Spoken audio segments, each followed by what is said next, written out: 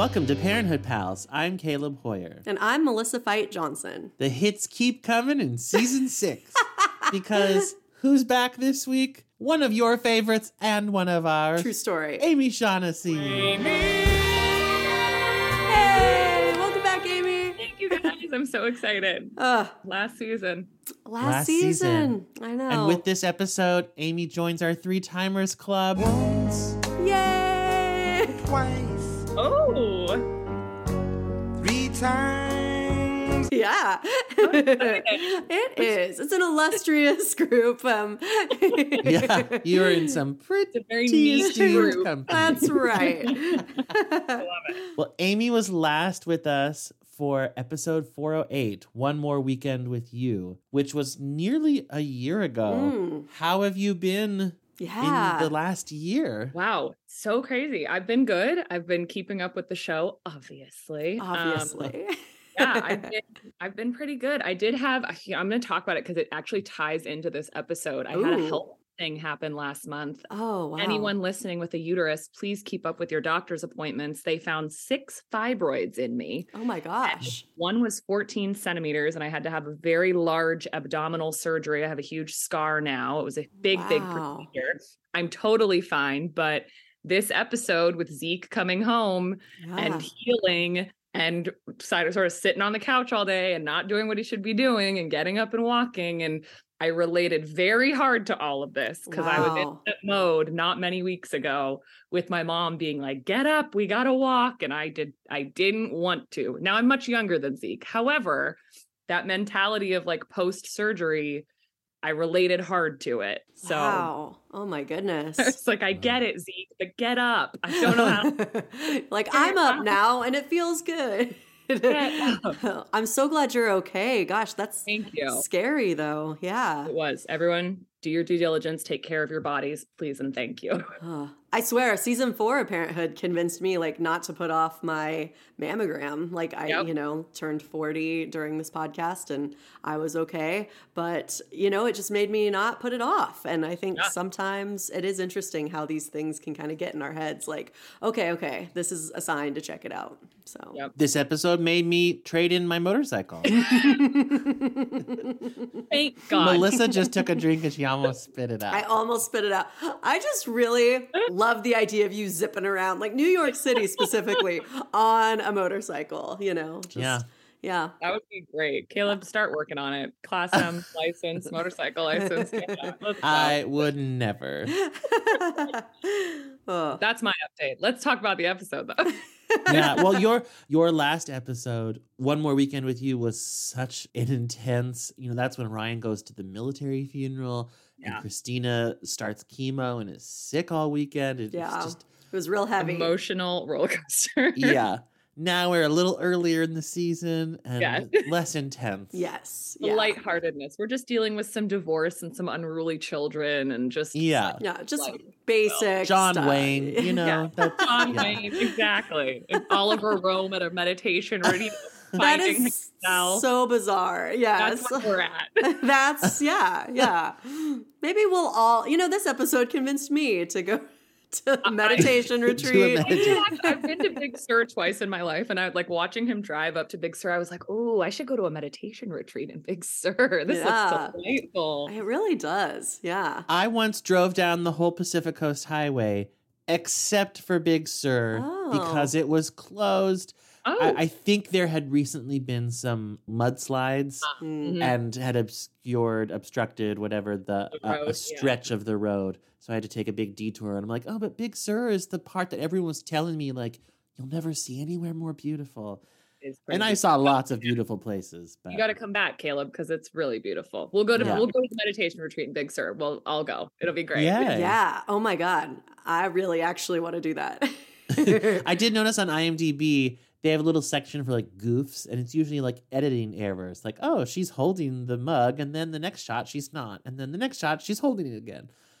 Someone pointed out that they frequently talk about going up to Big Sur, but if they were actually in Berkeley, they would probably be saying go down to Big Sur. But anyone in LA where they actually were. See, that's the self-centeredness of Los Angelinos, because I'm sitting here going, yeah, you're going up. No, they live in Berkeley. They're going down. Yeah. That is really interesting. I would never have thought of that. Fascinating. Well, good catch, fan. Good catch. Yeah. That's right. Well, we're talking about Parenthood Season 6, Episode 4, A Potpourri of Freaks. It was written by Ian Deichman and Kristen Rusk Robinson. It was directed by Peter Krause. Yay! And it originally aired on October 16th, 2014. And here's the TV Guide synopsis. Max forms an intimate new friendship. Elsewhere, Sarah encounters Sandy and tries to understand the role she plays in Ruby's life.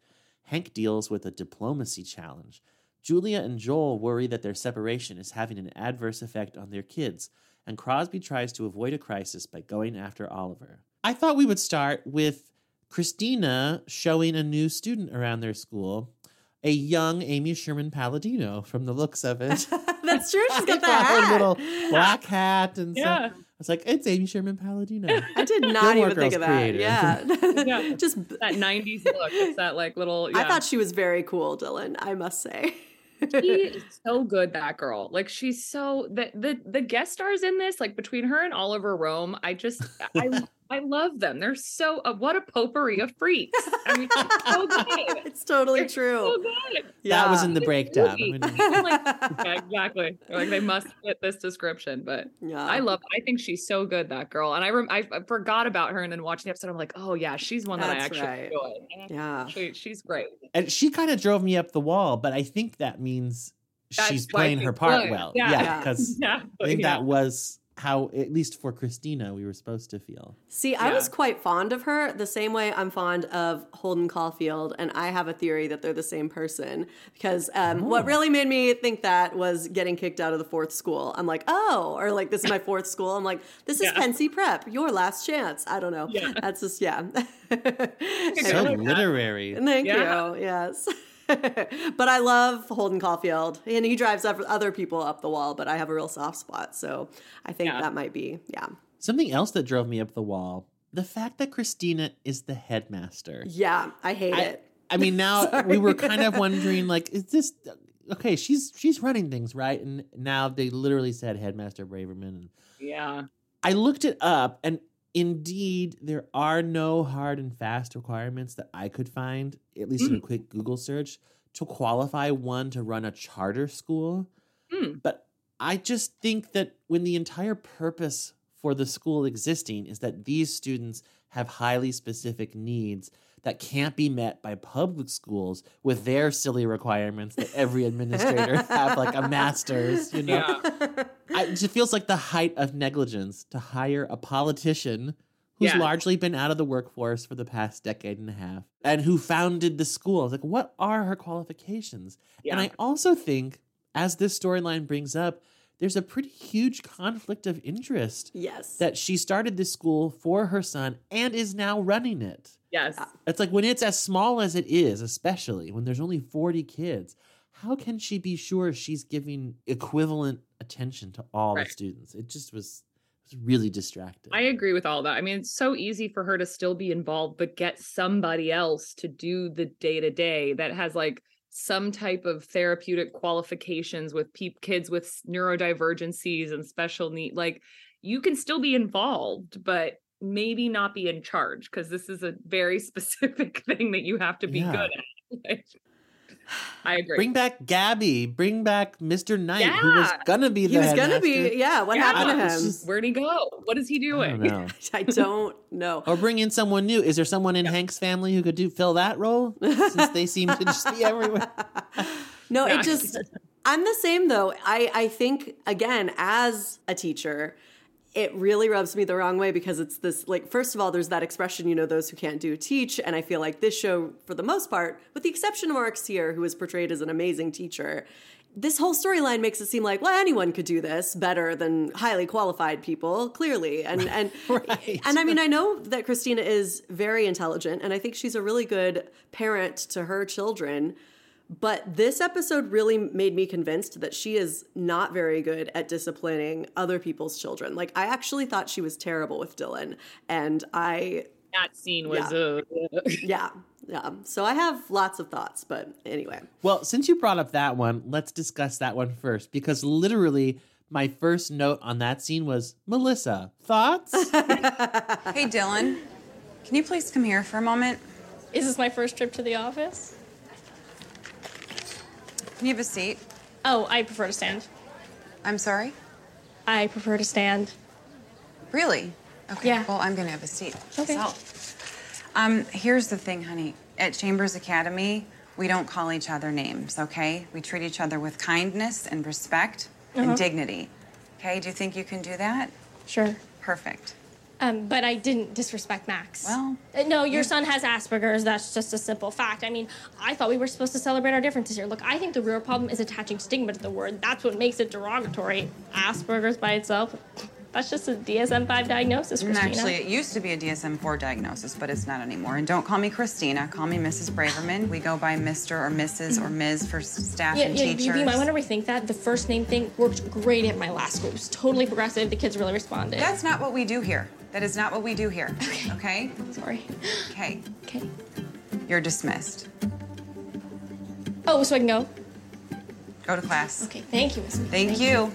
Amazing. She's out of her depth.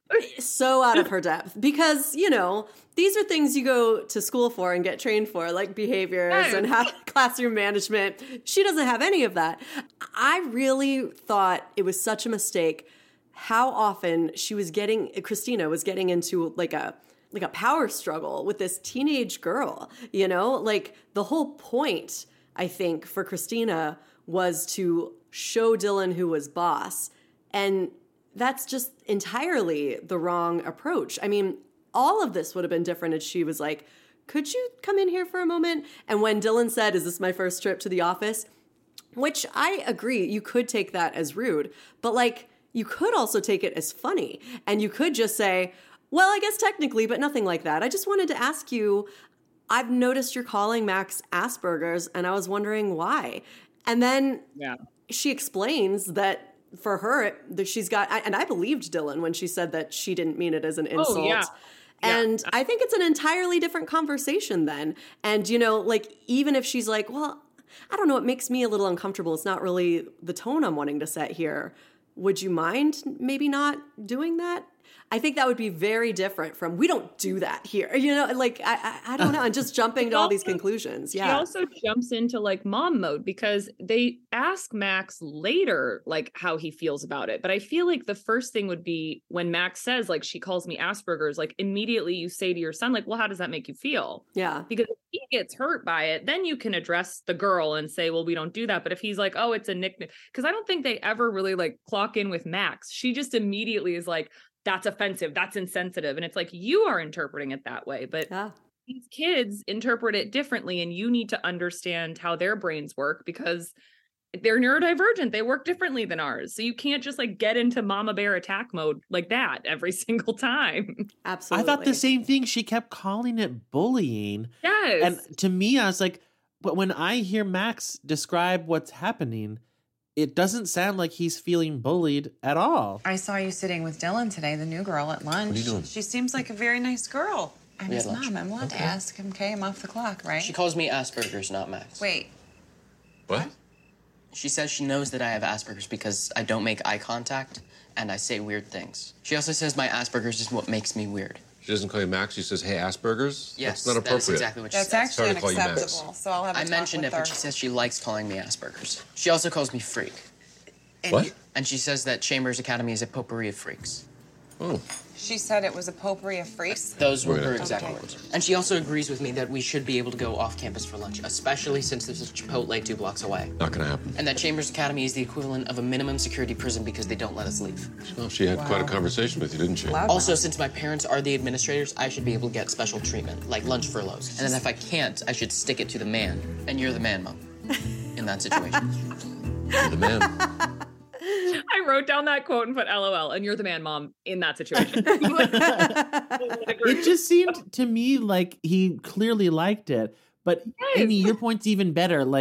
Check in. If you have any doubt, ask him. Yeah. And find out for sure. Because, as we find out later, he has no problem with it at all. Yeah. Yeah. He he starts saying, I forgot he starts saying all the positive things. Like, he's like, oh, she calls me Asperger's. And it's like, oh, but we do agree that we should have this. And she says I should have special privileges. So like, he immediately makes it, he's dropping hints that he likes and agrees with this girl. Yeah.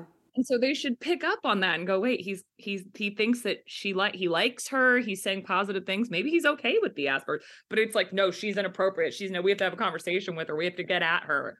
Like, that's not the approach to take with kids that have Asperger's, and don't attack is not the move. It's not the move. It's also really interesting how teenagers use language in new ways to separate themselves from adults. I mean, this is my 17th year teaching, and, I find the slang that they use fascinating because it's changing all the time because, they have to separate themselves from the students I used to teach, like it's just always happening. And like the one that really blew my mind earlier this school year, a bunch of my LGBTQ kids were using the word fruity as like a neutral to complimentary term. I was like, what the hell? I was like, well, I will not be using that term to describe a gay person. Apparently the meaning has completely flipped in their worlds. And I didn't tell them they were wrong. I just was like, I don't think that's going to be my route because I'm not of your generation. Like, I don't think that Christina and Adam should suddenly start calling Max Asperger's, right? Because that doesn't work. Yeah. But it is interesting how, like, things that we maybe think of as offensive, kids are, like, constantly redefining what things mean to them. And there's, like, power in that kind of. I don't know. Yeah, it's true. There's a way to separate from the generation ahead of you. And like, that's exactly what's happening here. And it's like Christina's inability to look at it from an administrative point. She's looking at it simply from a mothering point of like, I need to protect my child. But like, your child may not need protecting in this moment. Your child might be okay. So don't create a problem where there isn't one, because there's going to be plenty of problems. Trust me, you will have your share of problems. Don't create them. And that's a struggle that Christina has had throughout the whole series about like overprotecting and stuff. And now I'm just realizing it's reason 9,947 why she shouldn't be in a position where she's now literally with her son every hour of the day. 24/7. Like, that's just going to enable this well-intentioned but bad tendency she has to overprotect him. Yeah. Well, and like we said too, she's learning on the fly. She hasn't studied like kids like this. Like, my sister just got a master's degree in in whatever it's called. I can't think of the word, but anyway, but she's studying specifically 2-3 years of how to talk to kids that are neurodivergent, how to handle them, how to deal with situations. And like Christina, the whole show has been reading books on the fly about how to deal with a kid with Asperger's, which is fine, well-intentioned, commendable that she's even doing that. But to put her in a position of like, okay, now you're in charge of 40 people who have this, that's crazy. Yeah. And it's not just Asperger's, it's autism. It's all sorts of, it's the spectrum of it. So it's like, you're struggling with just your son's stuff, you might not want to take on more of the spectrum. That might be overwhelming for you. Yeah. And I'm sure they must have done this for like story purposes, thinking, well, this will be what she can do in season 6 is run this school. But I feel like, I have 2 thoughts on this. One, it certainly would have been at least one good episode of her overstepping someone else's authority. If she founded the school but wasn't running it. And of course, her inclination would be, let me be really involved and hands-on. What if whoever the headmaster was said, I'm kind of doing this and I'm really qualified and I know your heart's in the right place, but you are not. Just be a parent. Yeah. That would be an interesting storyline. And then secondly, I feel like I've said at least once that I don't love that so many of Christina's storylines define her almost solely as a mother. Yeah. Rather than as like a person. Like, what is she interested in? What fires her education and imagination? That's it. And that is even only because of Max. The education system is not serving her son. She wasn't all that interested in education when Hattie was excelling. Right. Yeah. It's like, all right. When the system was working for Hattie. And I'm like, how about, okay, you ran for mayor, that didn't work. What else do you want to do? Right. Now that you've got this new lease on life. Yeah, just it's catering to Max all the time. Like a control issue too, because it's like she doesn't trust anybody to sort of take Max and run with him. Like I'm thinking about my mom now. Like my mom worked my whole life as a writer, and my sister had a lot of neurodivergent issues, and my mom put her in the care of like multiple therapists in schools that were specifically for kids with Asperger's, autism, or ADHD. And my mom sort of just trusted that these institutions and these people were going to help Katie become who she is. And they did. And then my mom had her whole life of her writing career, and she's won Emmys. Like she did her own separate thing to define who she was, but was still there as a mother. She knew enough to be like, this is out of my expertise. Yeah. I love my daughter, but I didn't study this. I don't know the best route. These people do. Yeah. So let's let them help her in the things that I can't help her with. Yeah. And that also feels like trusting Katie too. Yes. Like absolutely. I'm going to trust you to navigate this, and I will be here with unconditional love and support and everything as your mom. But I trust you to be an adult and grow up and learn and take what you're doing. And she did. My sister works at Netflix. She has a 401k. She has her own apartment. She's got a boyfriend. Like she's doing just dandy. Wow, that's my awesome. Mom was like, you can do it. Christina, take note. Yeah. Yes. I do think it's troubling when people just sort of naturally assume that they could do something better than professionals. And I get that school failed them. But it is interesting to me that their next course of action is for Christina to become headmaster. Like, you know, and I was thinking about it while we were talking about this. I mean, this happens in real life where, you know, like lots of the students at our school, their parents are teachers at the school. I even once taught the principal's son, you know, like, so, I mean, that does happen. But like, for one thing, it's a school of 1,600. So it's much less, you know, they're not hanging out together all day because the principal's in his office and, you know, this kid's living his life going to class.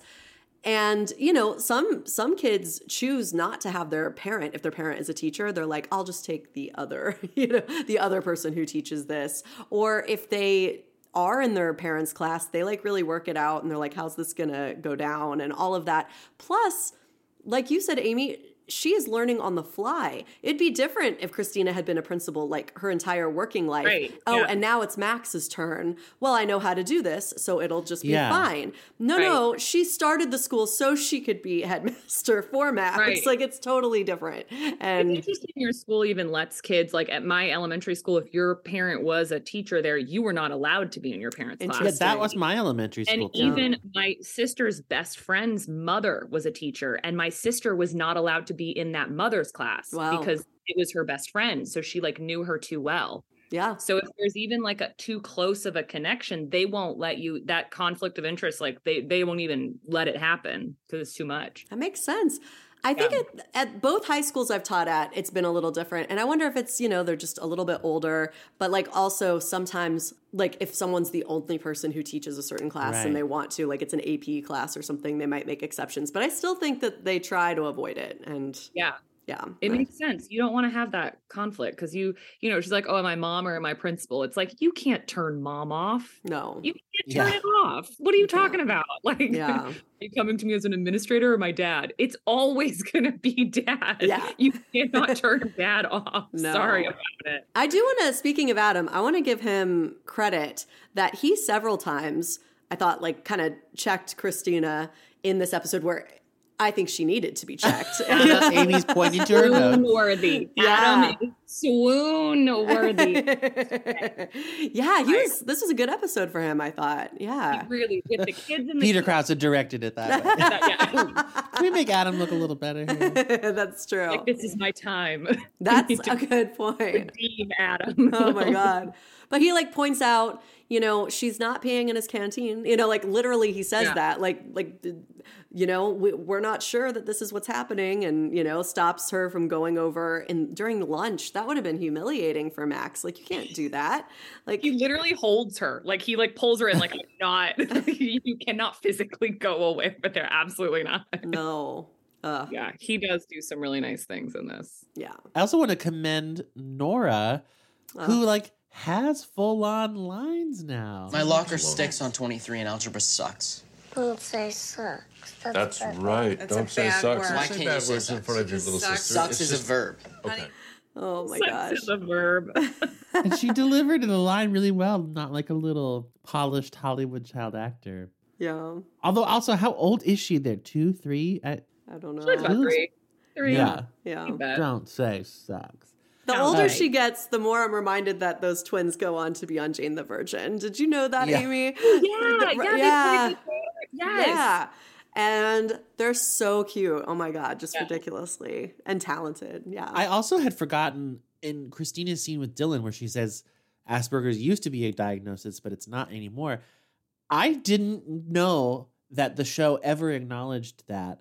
Because when the show began, we were looking things up and researching and realizing, oh, people actually don't use this term anymore, but it's all over this series. Yeah. And so we're always a little like, "Ugh, what should we say? What should we say? But even the show itself, even here, she acknowledges in passing, like, actually, it's not a formal diagnosis anymore. Yeah. Yeah. So here was the surprise that it seems like everyone saw coming. So, what's going on at school? Why do you and Mom keep asking me that? Well, it's a new situation. I want you to know you can talk to me about anything that is of interest to you or something's bothering you at school or someone. Like maybe Dylan. Or if it's okay, then it's okay. Are you here as an administrator or as a parent? I am here as your dad, Max. Just as your dad. Then I do have one question. All right. Anything, go ahead, shoot. What do you do when you like a girl?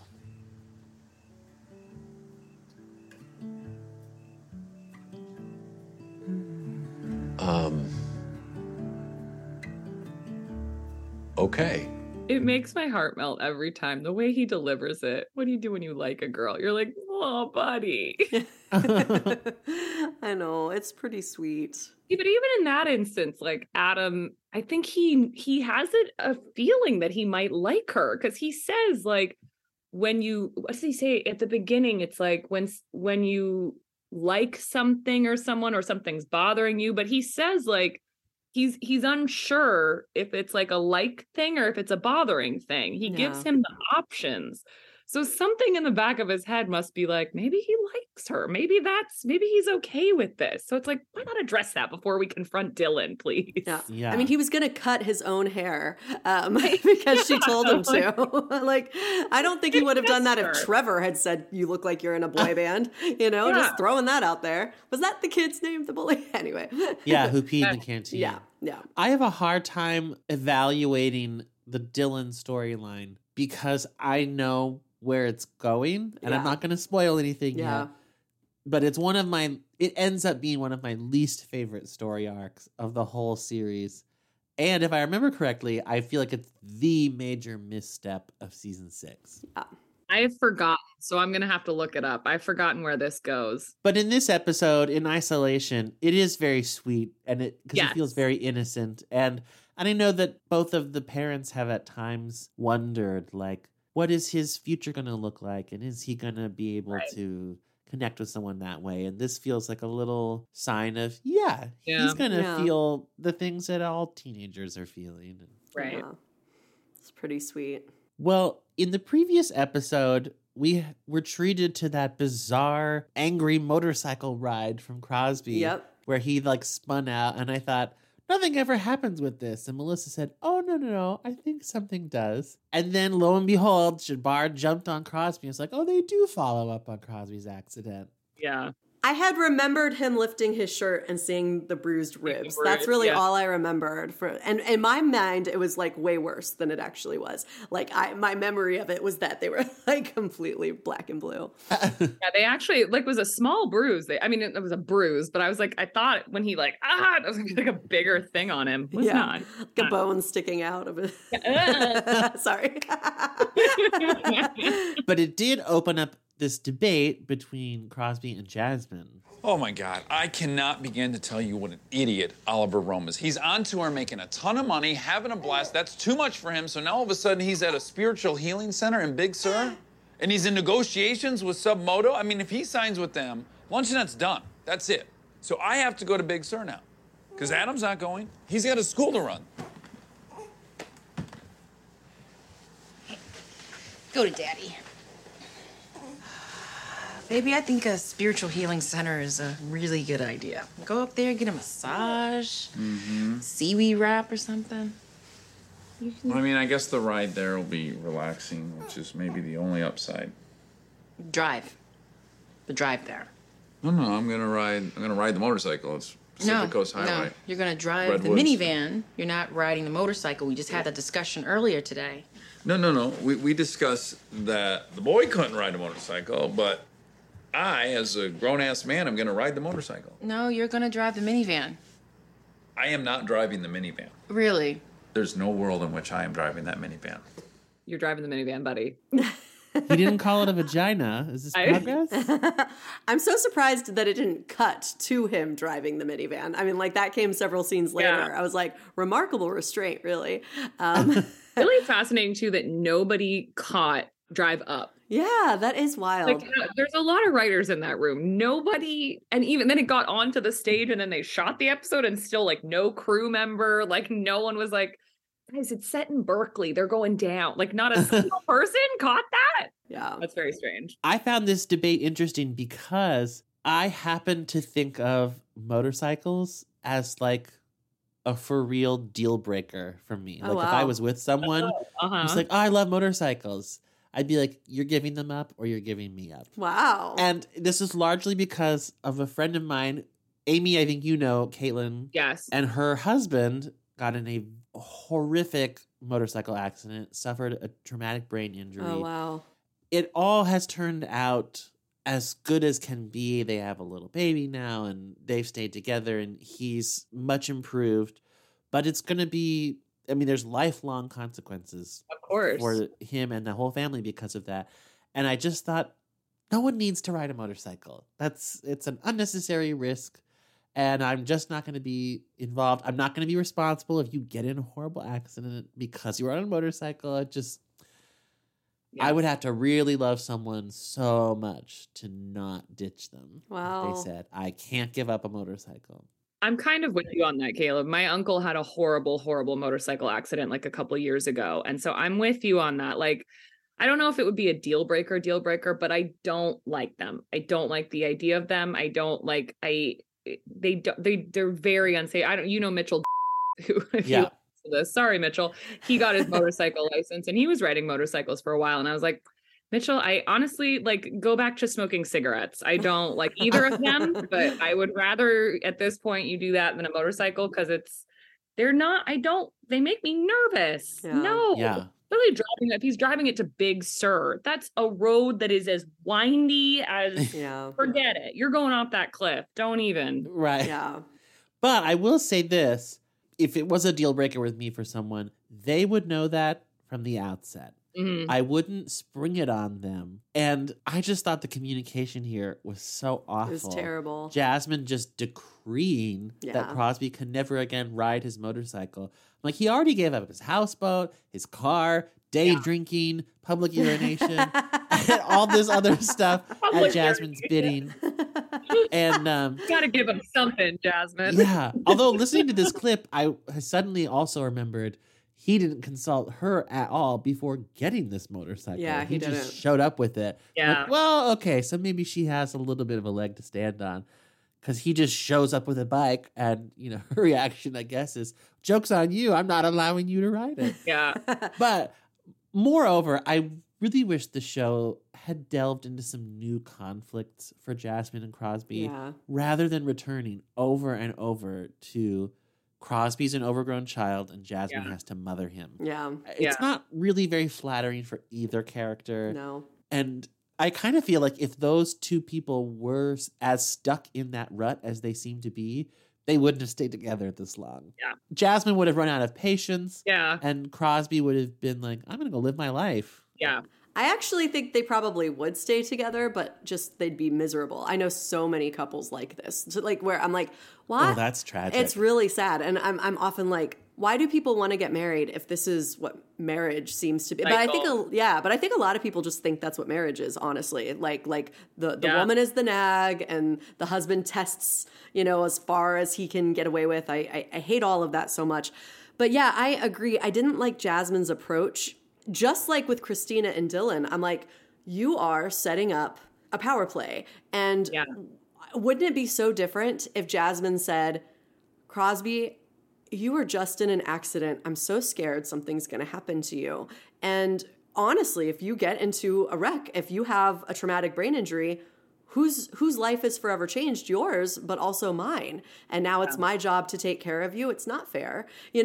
Our children get affected by that then. Yes. Like your children are then having to deal with their father in a certain state or whatever it is. Like, absolutely. And I just think she makes it seem like, I'm no fun. I'm saying no. This is me having power over you. And I'm like, it's just not an effective strategy either. I think she has great reason to not want him to do this. But I agree. The communication was terrible. It actually reminded me, my husband has never ridden a motorcycle before, but he's an avid bicyclist. And he used to not wear a helmet.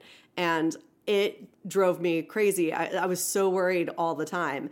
And finally, I just said, I was like, babe, I don't know what I have to say. I really want you to wear a helmet, and he was saying things like, I actually think it throws me off. I'm not like paying attention as much. And then eventually, I think I said some version of, if you get into a wreck, I'm worried. Like, my mom was a caretaker for the last 13 years with my dad. And I think he was like, you're right. And he has since, he's on a bike ride right now wearing a helmet, and he's been in a couple of small. So you believe. So I believe. No, no, but he's the helmet on Caleb. Yeah, he has it on. No, he's had a couple of small wrecks in the last few years. Because, when he bikes, he goes for like 30 miles. He just goes forever. And he's like, I'm really glad I've had the helmet. He's like, I think it would have been pretty bad, one of those, if I hadn't. And so it's but I think it just never would have worked if I'd been like, let me tell you who's boss. Like, I don't know. There shouldn't be a boss. Oh, you're wearing the helmet. Yeah. Exactly. It's a partnership. Like, that's how it's supposed to be anyway. Well, and communicative. It's like the minute you start to get people out of like their own heads of like, okay, I know why you don't want to wear a helmet. I hear you. But like, let me counterpoint that with some reasons as to perhaps why you should. And then it's like making it seem, oh, you know what? You're right. Yeah. Things that they didn't even think about before. Like, Crosby's just thinking like motorcycle freedom. This is my life. And it's like, okay, but you have children and you have a wife and you have siblings and you have nieces and like, there's other things that you could be doing to enjoy your life that a consequence wouldn't affect a wave of things on other people. Yeah. It's tunnel vision. Absolutely. Yeah. Well, Crosby takes the minivan up, down, sideways, in, out to Big Sur. And at Big Sur, the guru is played by Dave Gruber Allen, who was the second troubadour and minister on Gilmore Girls. Yay! He was also on Freaks and Geeks. He was great on Freaks and Geeks. Oh. Yeah, he was the guidance counselor. He was very funny. And also, Melissa, Healer number 1, which was the name of the character on IMDb, is played by Mark Fite. Really? F-I-T-E. Oh my goodness. Explain yourself, Melissa. Do you have a relative on Parenthood? It's wild. There are fights out there, but like, I don't know. It's such a rare name that I assume I'm related to all of them. But I don't know this guy. You may have recognized Mark Fite from Friends as the salesman who sold Ross the couch. Yes, thank you. That he ended up cutting in half. Pivot. I didn't look it up, and I knew the face, and I was like, what is it? It's always a Friends guest star. Always. He's the guy who's like, oh, you two will really enjoy that couch. Like, we're not together. And he goes, That's something didn't check. I mean, she's very, you know. And you're you know. Caleb, I could see him now. Thank you so much for that connection. Yeah. That was it. And while we're talking about the Gilmore Girls guy, listeners, if you ever do watch Gilmore Girls and you get to A Year in the Life, the 4-part kind of revival of it, you'll see lots of Parenthood crossover in those. You'll see Peter Krause, you'll see Mae Whitman, and you'll see Jason Ritter. Yay. Of course. But while we're at Big Sur, my memory of it was that it was ridiculous and like not in a good way. And watching it again, I felt like it was ridiculous, but in a pretty entertaining way. Yeah. I laughed out loud a couple times. Yeah. I don't know about you, but I feel fully sound-bathed. You know, sonically cleansed to the max. Yes. Hey, thanks for inviting me to spend the night. I feel really close to you now, especially after that weird yoga exercise we did. Which is all the more reason that I want to make sure we don't lose you. So you got to tell me, what do Adam and I got you? I'll be shushing 1 second. You got to tell me, what do Adam and I have to do to keep you from signing with Submoto? Yeah, I hear you. I hear you. Give us 1 second, okay? You can shush all day later. I already signed with Submoto, man. You didn't sign with... You're saying you already signed with Submoto? You told me you were in talks with them. Are you kidding me? Yeah, I heard you. I heard you the first 25 times. And those talks concluded right before... You already signed. So I just spent the night with Rip Van Winkle for no reason? What are you shushing? Shut up! You're not helping. You're making it louder. Don't you realize that? This is good, but this is good. You know how I know this whole thing's crap? Because this is one of your members. No, this guy's a fraud. We were the only ones that stood by you when no one else would. We recorded you. We gave you your career, and this is how you thank me? Let it go, man. Hey, it's gonna be good. He talked. Give it to Merritt. Look, you're ruining this for everybody. All right, he's talking now. Koresh, when does the Kool-Aid come out? Let's do it. Let's light this place on fire, okay? You guys want to be cleansed? Let's get clean. Let's get clean. Woo! This is horse crap, and you know it. I gotta hand it to Dax Shepard because the back and forth of the like, no, I got it. And then continuing the conversation had the potential to be like so chaotic, but I was with him every time he broke away. I followed him the whole time. The Jonestown's references. Those were funny. He called it a tented Jonestown, which made me howl. And then when he says, when does the Kool-Aid come out? I was like, you guys. They're crossing so many lines. I did laugh. When does the Kool-Aid come out? Give him a demerit. I was like, oh. He talked. I did look up. I was like, look, Crosby referenced 2 separate cult leaders. Because then he also calls him Koresh. Yeah. Koresh is David Koresh, who was the leader of the Branch Davidians, whose Waco compound was infamously raided by the FBI in 1993. Oh, that's the Set It on Fire. I didn't understand the Set It on Fire. Yeah, there it is. Okay. And then Jim Jones. And then Kool-Aid. Is Kool-Aid. Is the Jim Jones who led a cult called the People's Temple, which gave its members poisoned grape flavor aid at Jonestown in Guyana in 1978, which resulted in the deaths of 907 people from cyanide poisoning. Oh my Lord. Absolutely crazy. And then there were other people that died before that, though, because like reporters and a senator came in and they shot them at the plane. There were more deaths from other means. The fire thing, though, I was like, Jonestown didn't set on fire. What's he talking about? Waco said that's Waco. right. Yeah. A lot of deep cuts about cold. He didn't get a Heaven's Gate joke in there. I know. Come on. The Heaven's Gate moment. I was curious. This meditation retreat, does it at all resemble what real meditation retreats would look like? Because my whole guess was that this was very, I think the thing that kept me from fully enjoying it was that it did feel like just a bunch of cliches wrapped up. Like this is not what it would really look like. But then once I got past that, I did enjoy it. And it does seem like something that Oliver Rome would go off and do. So that part checked out for sure. Yeah. 100%. A day of silence. Yeah. To find himself. Yeah. He's so pretentious. Yeah. And I did kind of sympathize with Crosby when he's getting shushed. Yeah. And he should respect the people around him. But I also wanted to tell the shushers, I'm like, guys, he's clearly not going to be quiet. Just stop. It's not working. So either you need to remove him or give up. But just continuing to shush is a horrible idea. From the outset, when he comes in the car and they're like, he's like, what's going on, guy? And they're like, shh. And he's like, no, yeah, sure. But I'm looking for Oliver Rome. It's like, he's not in the beginning. He's not understanding that it's a quiet time. Move on. Now, I wanted to know if this was something that could really happen with a contract. Did Oliver Rome really find a loophole that his band had a contract with the Luncheonette, but not him as a solo artist? I was like, is that something that could really happen? I wondered that too, but it must be, because if you're just signing the band, then presumably their names are not on the contract. It's the name of the band.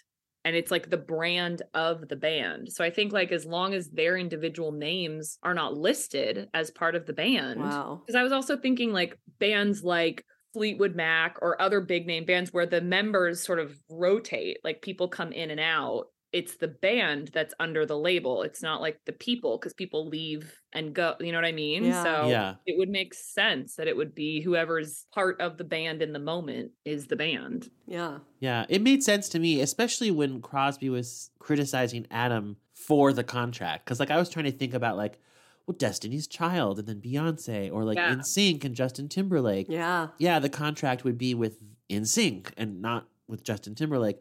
Although I'm sure at that level, in that day and age, it probably specified in the contract. NSYNC, which consists of Justin Timberlake, you know. And I think what Crosby is saying is, oh, Adam, you didn't put that in the contract? Yes, I can see that. And that, I felt like, yeah, Adam wouldn't. But then I also thought, Crosby, this is also on you, because shouldn't the two of you look at the contract together? Like, I just thought you both and he messed said up. You get, what was that line? He was like, I thought you got all your music news from Starbucks, he says to Adam. So it's like, you already know that your brother is not like that adept at knowing the way that the music industry works, and that like the band, the people in the band are just as important as like the band itself. So like, maybe once he draws the contracts up, look him over. Like, just double check his work. Or if only they had like a lawyer in the family who they see all the time. Yeah. Bring her in for a second. Yeah. She was able to help with the school. Let her help with this. Especially since apparently if Oliver Rome leaves, Luncheonette is done. I'm like, someone was offering you millions of dollars for this at the end of season 3. And now this Yahoo is like completely responsible. The fate of everything in his hands. How did you let it get to that place, guys? Well, yeah, and how it does feel like we're missing a lot of information. Yeah. Because like last we really spent any time at the Luncheonette, Ashes of Rome was going out on tour with 4D, and it was like a huge windfall. Right. But that's the whole thing. He left the tour. That's why he was yelling at Oliver Rome on the phone last episode. He was like, get back on tour. Like he left the tour. Well, now that I don't understand, because that would have a contract. So I don't understand how Oliver could leave the tour with no consequences. Yeah, good point. But maybe they're separating the idea of the tour and then the band itself. Like if he goes off, the tour might have been a separate thing, but what he's concerned about is like if he goes to another label, then they can't use them again at all. Like the band itself becomes like useless to the Luncheonette. Although, didn't Adam and Crosby purchase the copyrights of the songs? Yes. So, like, they could, in theory, I would think, keep the whole band. Oliver leaves the tour, bring in a different singer and say, Oliver, we're going to sing your songs without you because you don't even own them. Yeah. Yeah. Or like in Taylor Swift territory where she sues the people, she makes her own new version, all that kind of Oliver's version. It's a dicey business. Yeah. Well, at the end of the storyline, what's with Crosby's late night motorcycle ride? I still feel like this is setting up a larger storyline that I just don't remember at all. Like, is the motorcycle a multi-episode arc? Remember. This is all I remember. I just remembered him pulling up his shirt and us seeing the ribs. And so I was pretty sure that it kept going. And now I'm like, nope, I no longer remember. But it does seem like it's setting something up. Yeah. Also, where's Jasmine's headscarf? Yeah, that's a good point. I did love Jasmine's scene with the kids and Zeke. I thought that was a sweet scene. That was good. Yeah. That was really, and her, that baby is so gorgeous, that little girl. Oh my God. Yeah. But Jabbar, I also wrote something. I was like, Jabbar is the sweetest but most gullible child in the world. When he's like, I'm thinking, he's like, okay, tell me when to go. I'm like, a little past the age of being like, yeah, Grandpa, I'll get it for you. Scott. What prize do I win? 1 or 2 years too old for that. But he's just too sweet. He's been unspoiled by the world. I know. Unlike his cousin. Oh, nice transition. Sydney. Oh my God. Sid. Oh, Sid. We really appreciate you guys letting us come by. Well, we really appreciate you guys coming by. Sydney feels awful about what happened at school, so she just wanted to apologize. Go ahead. Sid. I'm sorry I told everyone at lunch not to sit with you. Sid. Try it again. What? I clearly apologized. Now I just want to go home. Sydney? Sydney, come back here. Sid. Well, that was sincere. Yeah. We will talk to her. Great, you'll talk to her so that I can get another bogus apology for my daughter? No, what I want is your assurance that this is never gonna happen again. Hun. Melody, can you go upstairs for a second, please? So sorry, Melody. Your daughter is out of control. Okay. I understand you guys are upset. She's clearly going through a tough time right now. I don't need to hear about your daughter's tough time. I'm sorry, I don't care about that. I'm so sorry. Maybe you need to stop being sorry and, like, do something about it. I don't know what else to tell you. I am so sorry. Truly, I'm very sorry. I'm gonna go talk to her. Apologies again. I'm sorry was said 6 times, and the word apology was said 4 times. I just counted. I wrote at the end of it, like, when he's like, apologies again. I'm like, they literally just said, stop saying that. Like, why do you tap it with that? She, like, literally says, don't just talk to her, do something. And then Julia's like, I'm going to go talk to her. Yeah. It's like, I really am sorry. I'll go talk to her. It's like, all the things that Melody's parents said were not helpful. Team Melody and her parents, I mean, like, they were 100% right. I noticed on my second watch how gracious Melody's mom was before the bogus apology. She was like, well, you know, we're really grateful. Thank you. You know, she was, and then that's what they get. And then she's like, oh no, this is, and then she's furious, and understandably so. Although, what are they supposed to do? Because I was a little bit, I mean, I was ultimately Team Melody's parents, but it bothered me a bit that they're acting like Joel and Julia are doing nothing when Joel and Julia are right in front of them, clearly trying very hard. I don't know. I think Joel and Julia are doing nothing because they never ever give a consequence for this behavior. She completely bullies a kid, and the resolution is that they're like, baby, if you want to be mad at us because we haven't decided what's going on in our marriage, you just go ahead and be mad at us. I know you're just like me, and I know it's so hard. And I get that needs to happen. Melody's mom doesn't know that. I mean, no, it's true. I don't know. Is that what she's asking for, like, though? I think she's saying she just gave a bogus apology, and all you're going to do is talk to her. Is there no consequence? Is there nothing, like, what actually are you going to do to make sure that her behavior changes at school? And the answer to that is nothing. Like, that's just like that never gets resolved the whole episode. It really bothered me. Instead, it's acted like Sydney has no choice but to bully her classmates because we are going through marital struggles. And while I feel very bad for Sydney that she's in a painful situation, guess what? So is Melody. You called her fat and told everyone not to eat with her, and she did nothing to deserve that, and no one's doing shit for that little girl. And it makes me furious. Sorry. No, I'm no, with you. you're so right. I'm in sort of both of your camps, because I do agree with you, Melissa. Like, it's the talking and saying like, oh, I know you're hurting. Like, that doesn't really lead to a change of behavior. And they honestly like created this monster because they have over the past seasons just like let her do whatever the hell she wants to do. But I'm also in the mindset of Kayla where it's like, okay, what consequence or what could they do that would change the behavior? And I started to try and like think of like, is it therapy? Do they have to put the child into therapy? Is it more talks about the divorce and the separation so that she really understands what's going on? Is it like taking the TV away for a week, but then will that really change the root of the problem? Like, it's that sort of like dealing with the immediate consequences of what you've done to bully this girl, but then also like, how do we address all the stuff underneath it that has created this girl to be, and like, she's what, 10, 11 at this point? So she's not completely out of the realm, in my opinion, of changing her personality. Like, there's still time to change her as a young woman. But I'm in both camps where I'm like, well, what do you do? Well, they're not really doing anything. But what could, like, is it therapy? Is that what it is? Or is it like you have to have a play date with Melody and you have to get to know her so that you humanize her, because she dehumanized her and said she's fat, don't sit with her. So how do you teach a child basically how to humanize another child? I think that's my question. It's a like, great question. You know what I mean? Yeah. Like, how do you know how to do that? Well, Melissa, the way you laid it out, like, I agree with everything you said. I think I was reacting in the moment of like, well, what are they supposed to do here on the doorstep? Right. Melody's parents. Yeah. Like, yeah. I don't know what you're waiting for here, but maybe that's not what they meant either. Like, and it is infuriating that Sydney gives a half-ass apology and walks away. And they just go, Sid. Yeah. I'm like, grab that girl by the arm, use your size advantage, and keep her there. And so you don't get to just walk away from this. So maybe that, or or like Amy, you mentioned therapy a couple of times.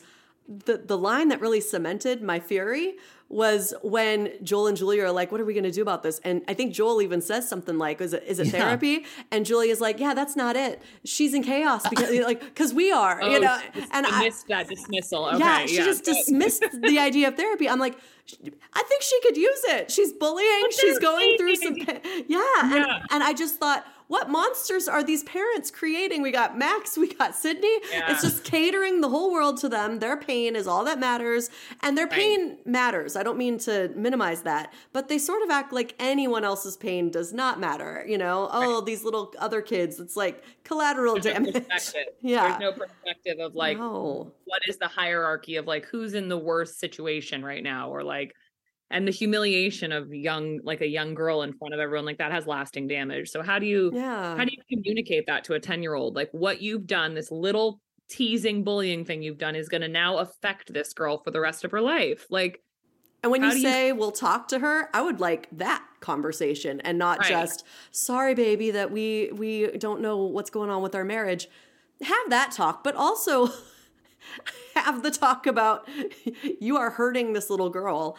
Right. Yeah. That might be that's it really. Yeah. Like, how do you think this little girl feels now that you've done this? But yeah. Well, there's so much that they're not talking about. And that scene between Joel and Julia drove me up the wall for that very reason. I mean, when Ron said she was out of control. I know. You think you should talk to the therapist or? No, I don't think so. I think she is out of control though. Because we're out of control. I mean, what are we doing? I don't know. Are we stalling? The uncertainty of us is too much for her. I get it's been hard on both the kids, but we're doing the best we can here. I thought that you moving out would be the hardest part of this for them, but this is worse. They're just in limbo. We have to give them some clarity.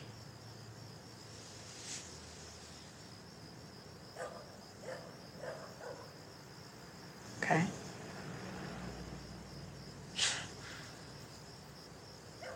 What do you mean?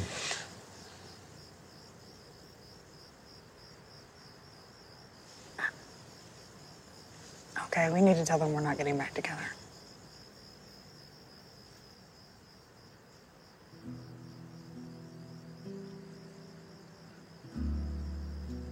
And you're ready to say that to them?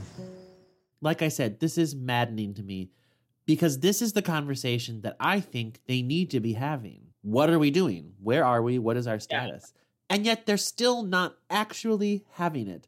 Joel clearly doesn't want to split up. And I'm like, Joel, this is the moment to express that. Right. Why isn't he? I mean, maybe it wouldn't do any good. Maybe Julia has decided. Maybe it's too far gone. But you'll never know if you don't try, and just skulking around thinking to yourself, oh, I wish she wouldn't say that. Pipe up, man. I mean, you already moved out. I just don't get what the purpose of him not saying that is. It feels to me like the show is keeping them apart or keeping them in a state of confusion against the will of the characters themselves. Interesting. And it makes it ring false to me. Yeah. Also, so far this season, it seems like Joel has been quietly wanting to get back together. But we've never gotten any information as to what brought about that change of heart. Yeah. Like why, and it's okay if he feels differently. I would prefer him and Julia to be together, in spite of all of their issues. Yeah. I'm like rooting for them to stay together, but I don't know why he's changed his mind. I can kind of understand more so why Julia has changed hers. Like, it was a big shock to her, even though I don't think she should have been as oblivious as she was. She processed it, and I feel like she's kind of beginning to move on and maybe just doesn't want to go backwards. Like, okay, I get that. I don't understand what Joel is doing. Yeah. Yeah. Anyway, it's interesting you say like it feels like it's against the characters because they're sort of playing it that way too, where they're like, we don't know why we just like Peter Kaza as the director really loves the pauses in this episode. He does, doesn't he? Like his scene with Max at the end, it's like there's very long pauses before he says what he's living in the silence for some reason. Lord knows why. But yeah, I agree with you, Caleb. It's the uncertainty of them starts to get a little tedious. Yeah. Like I need something one way or the other. Like that is most likely why Sydney is acting out. Like she's probably the audience. Like, oh my God, make a decision. I'm just going to do crazy things until you make a fucking decision. She's the representation of us. But yeah, it is. And I forgot about the fact that you sort of don't know why, like Joel is all of a sudden like, well, maybe like he just comes right back into it for some reason. But won't say it. Yeah. He won't say it. Yeah. He's just like, how's your dad? And she's supposed to pick up on that. Yeah. I don't know. Infer, Julia. Infer. I care about you, Julia. What? What does that mean? Another communication issue between the and just how, I mean, maybe it speaks volumes that she's like, we have to get some clarity on this.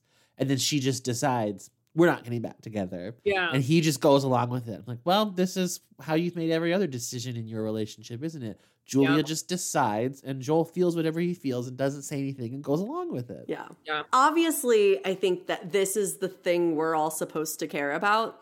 And I do, but also it's the thing that we've been told to care about between them for over a season now. And so I think it just, for whatever reason, didn't work on me. I'm like, no, I actually care about little Melody. Did everyone see her? She's adorable. So I was just like, I think everyone else was just supposed to understand, like, Melody is just a device, not a person. She is what's prompting this serious talk. And that's all you need to care about. But for whatever reason, I was like, no, I actually care about that storyline. But yeah. I think that's part of the exhaustion though. It's like, I'm exhausted with these two. Yeah. It's like, you can't make me care about them over and over and over. If it's the same conversation and the same like wishy-washiness over and over and over. That's true. I lose interest after a while. Cause I'm like, grow up. Yeah. Make me say, I got other things to worry about. Yeah. You can only break up Ross and Rachel so many times before I'm like, I actually don't care if you guys end up together, which is how I felt by the end. Walking a fine line. Yeah. Well, so I was more invested than you guys, it seems, because I mean, I did, but I was still frustrated. The train, Caleb. You're still there. Good for you. Oh, that's good. Yeah, I loved this little kind of surprising scene that I did not remember between Zeke and Julia. So what's going on with you, kid? Oh, you know, just doing what I do, ruining my kids' lives. Parents screw their kids up. That's just the way it is, honey. It's been that way since time immemorial, I think. Doesn't matter, married, divorced, whatever. They're gonna screw them up. That's just the nature of it, you know? So don't think you're so special. I mean, the only way not to screw them up is not to have them, and what a shame that would be. Yeah. I'm gonna tell you something, girl. You're one of the best moms I know, honey. I mean, you're loving, you're compassionate. You have such a big heart. And Sydney and Victor, they know that. They trust you, they love you. You've been that way since you were a little girl. It's gonna be okay, kid. Thanks. Could you do me a favor? Yeah. You put your head on my shoulder. I love the idea that they probably said to Craig T. Nelson, like, all right, for this episode, you're going to sit in this set on this couch all day. And we're just going to bring each person to you one by one. So you're going to do one with Bonnie, one with Monica Potter, one with Eric. Like, you're just going to, one at a time, they're going to come to you. And he's like, great. I'll be here all day. Sounds great. And his face after she puts her head on his shoulder, yeah, it's like it's medicine for him. And he's just, Is that where he starts crying at the end of that scene? Does he tear up a little? There was one that I wrote. Like, he does tear up. I think it's that one where he starts crying. And I was like, why does he? I couldn't really quite figure out. Maybe he's just moved by like giving advice to his daughter. Or he's like reminiscing about his own kids. I couldn't figure out like in his storyline of the episode why that conversation would like trigger him to cry. Yeah. I don't know for sure, but the way I interpreted it in the moment was that he was in such discomfort and pain throughout the whole episode.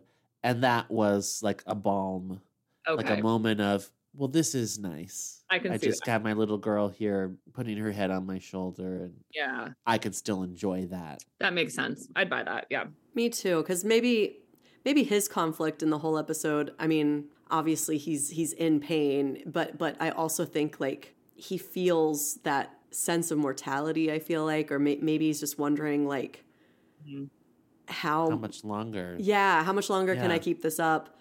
What am I here for? What's even my purpose? Like it made me think that it was like big issues like that, and being able to help Julia in that moment and make her feel comforted. Yeah. That I would buy. Like, oh, this is why I'm here. Yeah. That I can understand. Yeah. Like, what am I doing here now? Oh, I'm here for my kids. I'm here to give my kids advice and help them in their lives. That's why I'm here right now. Okay. That makes sense. That makes a lot of sense. I like that. But I'm glad you asked that question because I hadn't really thought about it until you did. Yeah. Yeah.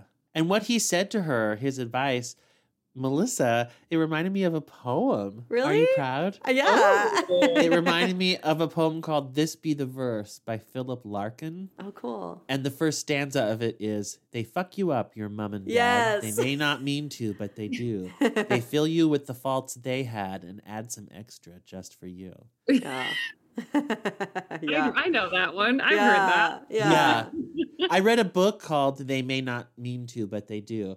And I thought, what an odd title. And then I looked that up, and that's when I discovered, oh, this is referencing a poem. I see. And but I think what he said, while it was kind of comedic, like, don't think you're so special. Yeah. Actually had some real value too, because I think it's very human that whatever you're experiencing, you think, I'm the only person that's ever dealt with this, and everyone else is like doing it better than me. Right. And in a way, there's some narcissism in that. Like, Oh, yeah. oh, Julia, you think you're such a terrible mom?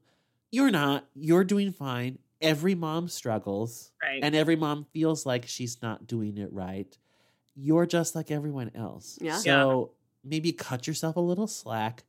Do the best you can. Although I feel a little differently after Melissa, you like enumerated the ways that she could be doing better.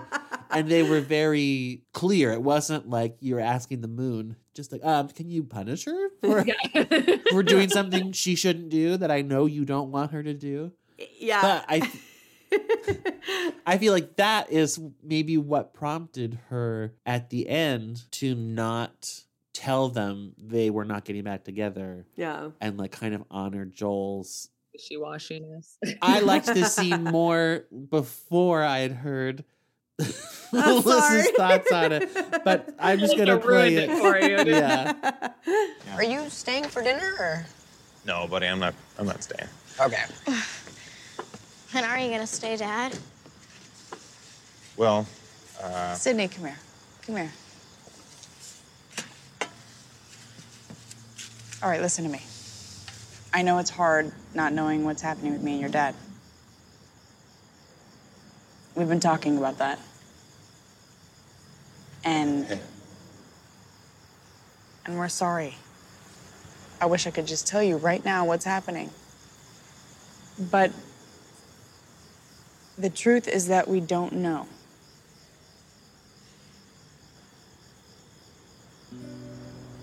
We just really want to make the right decision, and we don't know what that is, so.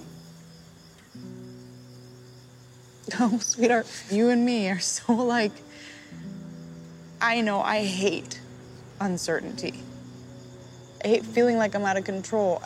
Sweetie, but I'm sorry. It's just. it's just the way it is, Bug. I'm sorry, too. It's just, I know, but it's something the grown-ups are trying to figure out. Don't run away from this, please. I don't want to talk about it anymore. Okay, we don't have to talk about it anymore. I just want you to know that if you're mad at me, it's okay. And if you're mad at Dad, it's okay. All right, we're not going anywhere. But also, you can't bully that little girl. I feel like the end of that scene just needed to be like okay, now that we've understood everyone's feelings and what's going on, let's just for a minute talk about what happened with Melody too, because that can't happen again, and this is why, and we're gonna do this and that. Like if there had just been a little tag addressing that at the end, I feel like Melissa would have been happy with it. I would have been happy. Yep. But the fact, I'm with you now, Melissa. Like the fact that it's not addressed, and like I guess you just have to hope in like the world of the Bravermans that it was at some point. Yeah. But like, yeah. Maybe that was just off camera. Yeah. It's got to be a part of it though, because it's got to be like, okay, let's talk to you like an adult and really get into why you're feeling this way. There's the root. Here's the surface stuff that you can't be doing. Yeah. Yeah. Is that something you learn when getting advanced degrees in education, Melissa? Because, like, it does seem exactly what Amy just said. Like, there's two things happening, like the behavior and what's causing the behavior. And there's definitely addressing what causes the behavior, and I think that's good. But I think the downside of the way the show was using that bullying incident is that it truly is just a device. Yeah. The story the show wants to tell is Sydney's in distress because her family's falling apart, which is a valid story to tell. Sure, yeah. But then they're using another human being and her own distress as just a contrivance. Yeah. And then they're discarding it when they're done with it. Right. And it's like, but you never stopped that, which she also can't do no matter what the cause of it is. Right. You can't go around hurting little kids' feelings. They almost needed to like either address that or change the incident. Yes. Right. To be like she was disrupting class, or she said she swore at a teacher, or she said something mean to a teacher, or like she's not doing her work. She's looking out the window. Yeah. Like some more general that doesn't like focus in on another child. Like it's some other type of behavior that they can then address the root of the problem. But then we can sort of discard the behavior because it's bad, but it's not like you're not now ruining another girl's life. Right. Yeah. And, you know, this is stuff that you would learn about in like education classes. You would have lots of scenarios. I remember when we took like the praxis test, it was like, how would you handle this, this, and this? When you're interviewed for a teaching job, they would give you scenarios and you'd have to say what you would do. And then professional development for the rest of your career, you know, more and more, it's been just this idea of like compassionate teaching, which doesn't mean it's consequence free, but it means that you like do try to get to the root of it, like instead of getting into like a power play. And so I think it's good that they don't just try to get into a power play with her the way that everyone else in this episode does. But they just, they completely drop it instead. You know, the same way that I would have liked Christina to say, why do you call Max Asperger's? I would have liked for Julia and Joel to say, why are you lashing out at this little girl? Yeah. They're actually just assuming that the reason she's doing it is because she's in pain about the divorce. They're probably right, but they don't actually know because they're not actually having hardly any conversation. Maybe she just genuinely hates fat people. Yeah. Maybe she's just mean. I mean, and I don't mean it. Another conversation. Yeah. I mean, they got to make sure that they're raising someone who's respectful and empathetic. Well, and that's also, like I said, like their window is getting smaller. Yeah. Yeah. The window is getting smaller to form her ways of thinking and her behavior. Like we're getting to an age where it's like going to be real hard to turn back. So let's cement it now. Let's put it in the ground now, guys. Yes. Yeah. I also continue to find it fascinating the subtle clues they give us that Victor handles this kind of volatility way better. Yeah. As of course he would, because he's experienced a lot more of it. Yeah. He's like, are you staying for dinner? No. All right. Mm-hmm.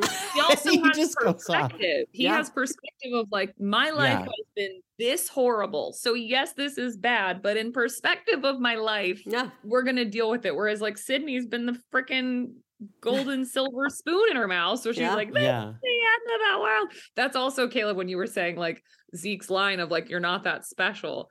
Like mother, like daughter. We got this like totally. That's like, true. My world is ending. And it's like, you're not that special. Like, yes, shit's bad. Okay, I'm not gonna invalidate that. But like, let's put it into some perspective here, guys. Like, Lord of mercy. Your worst thing that's ever happened to you is that your parents who love you are in different houses, which I get sucks. I mean, I don't mean to minimize that, but like, you just have to think about, I wonder what the worst thing that's ever happened to Victor is, you know, like a mom who was in prison for drug abuse, you know, like just. And he got sent to this house with total strangers on like a few hours notice in the care of a social worker. Yeah.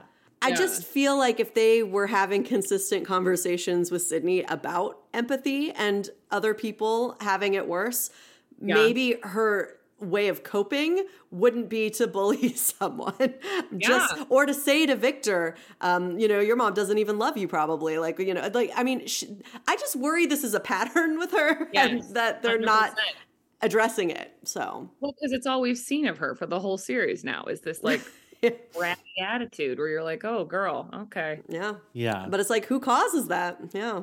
I will say one nice thing about season 6 being the one I remember the least is that I have a lot of genuine surprises. And in that scene with Sydney, I really thought Julia was about to tell her we're not getting back together. Yeah, I did too, actually. The first time I watched it, I'm like, oh, shit, she's just not checking in with Joel, and Joel never said anything, and this is what happens. Yeah. So I was surprised when she was honest with her, and I thought it was the right thing to do. Yeah, definitely. Yeah. Like, tell her what's going on, even if it's hard. Yeah, absolutely. They don't know. I don't know why they don't know, but they don't. Yeah.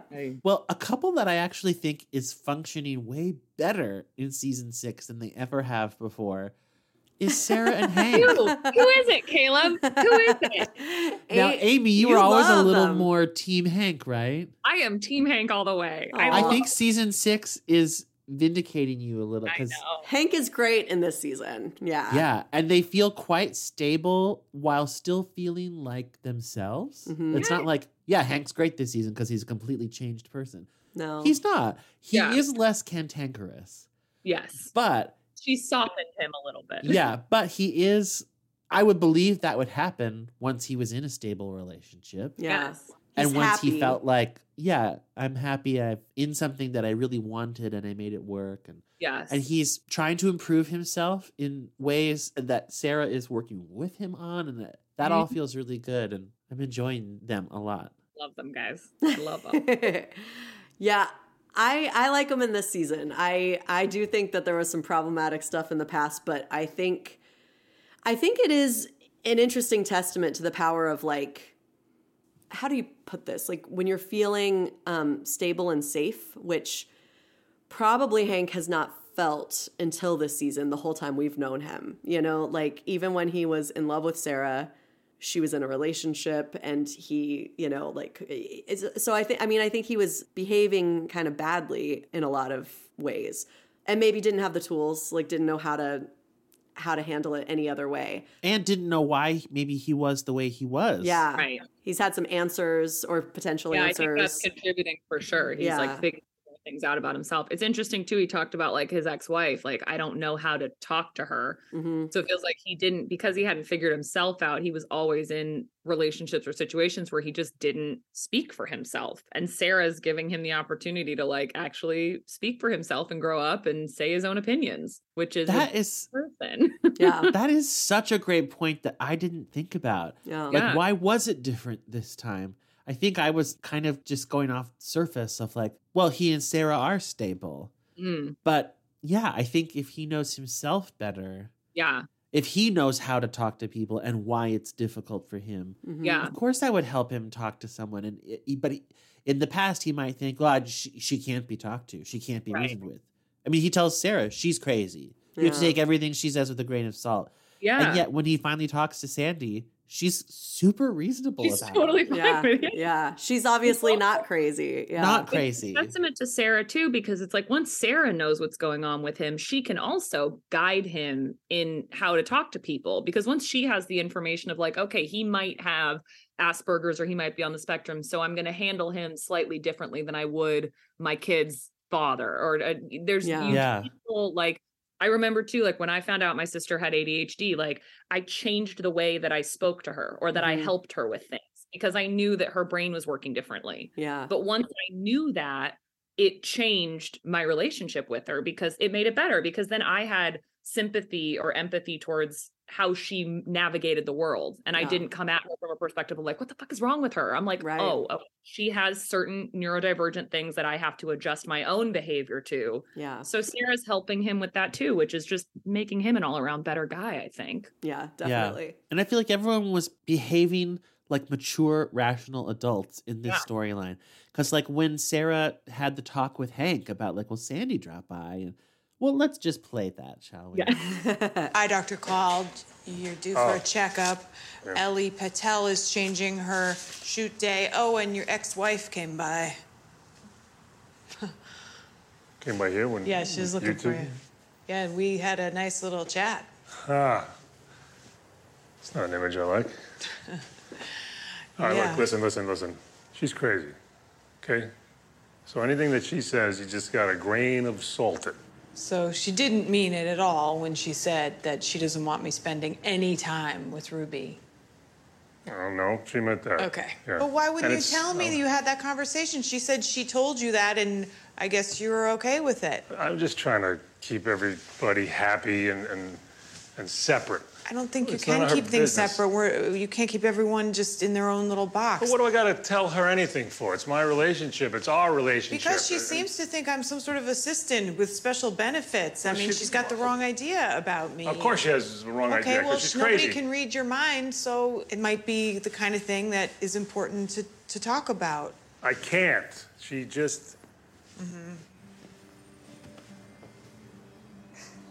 I go in and I think I know what I want to say, and she just keeps talking and talking, and suddenly I'm agreeing to things that I don't even understand. Can't talk to her.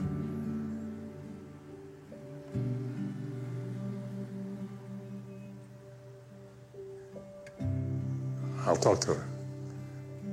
So I'll do. How hard can it be? I thought Sarah handled this pretty well. Yeah. Because she clearly had an opinion about the situation. Yeah. So it's not like she was being calmer and more objective than anyone could be in the heat of the moment. But I thought she was totally in control of her emotions. Yeah. Yeah. And she's clearly not a fan of Sandy's based on their limited interaction. But she didn't make the conversation about how unreasonable Sandy was being. Yeah. Just that she had the wrong idea about her. And she also wasn't like attacking Hank either. Like, you got to stick up for me. You got to. It wasn't that. It was just like, Hank, I think you're going about this the wrong way. I don't think you can keep everything separate. And I think she's very confused about what the nature of our relationship is. Yeah. And the way that he said, like, I can't talk to her. And she's like, yeah, okay, I'll talk to her.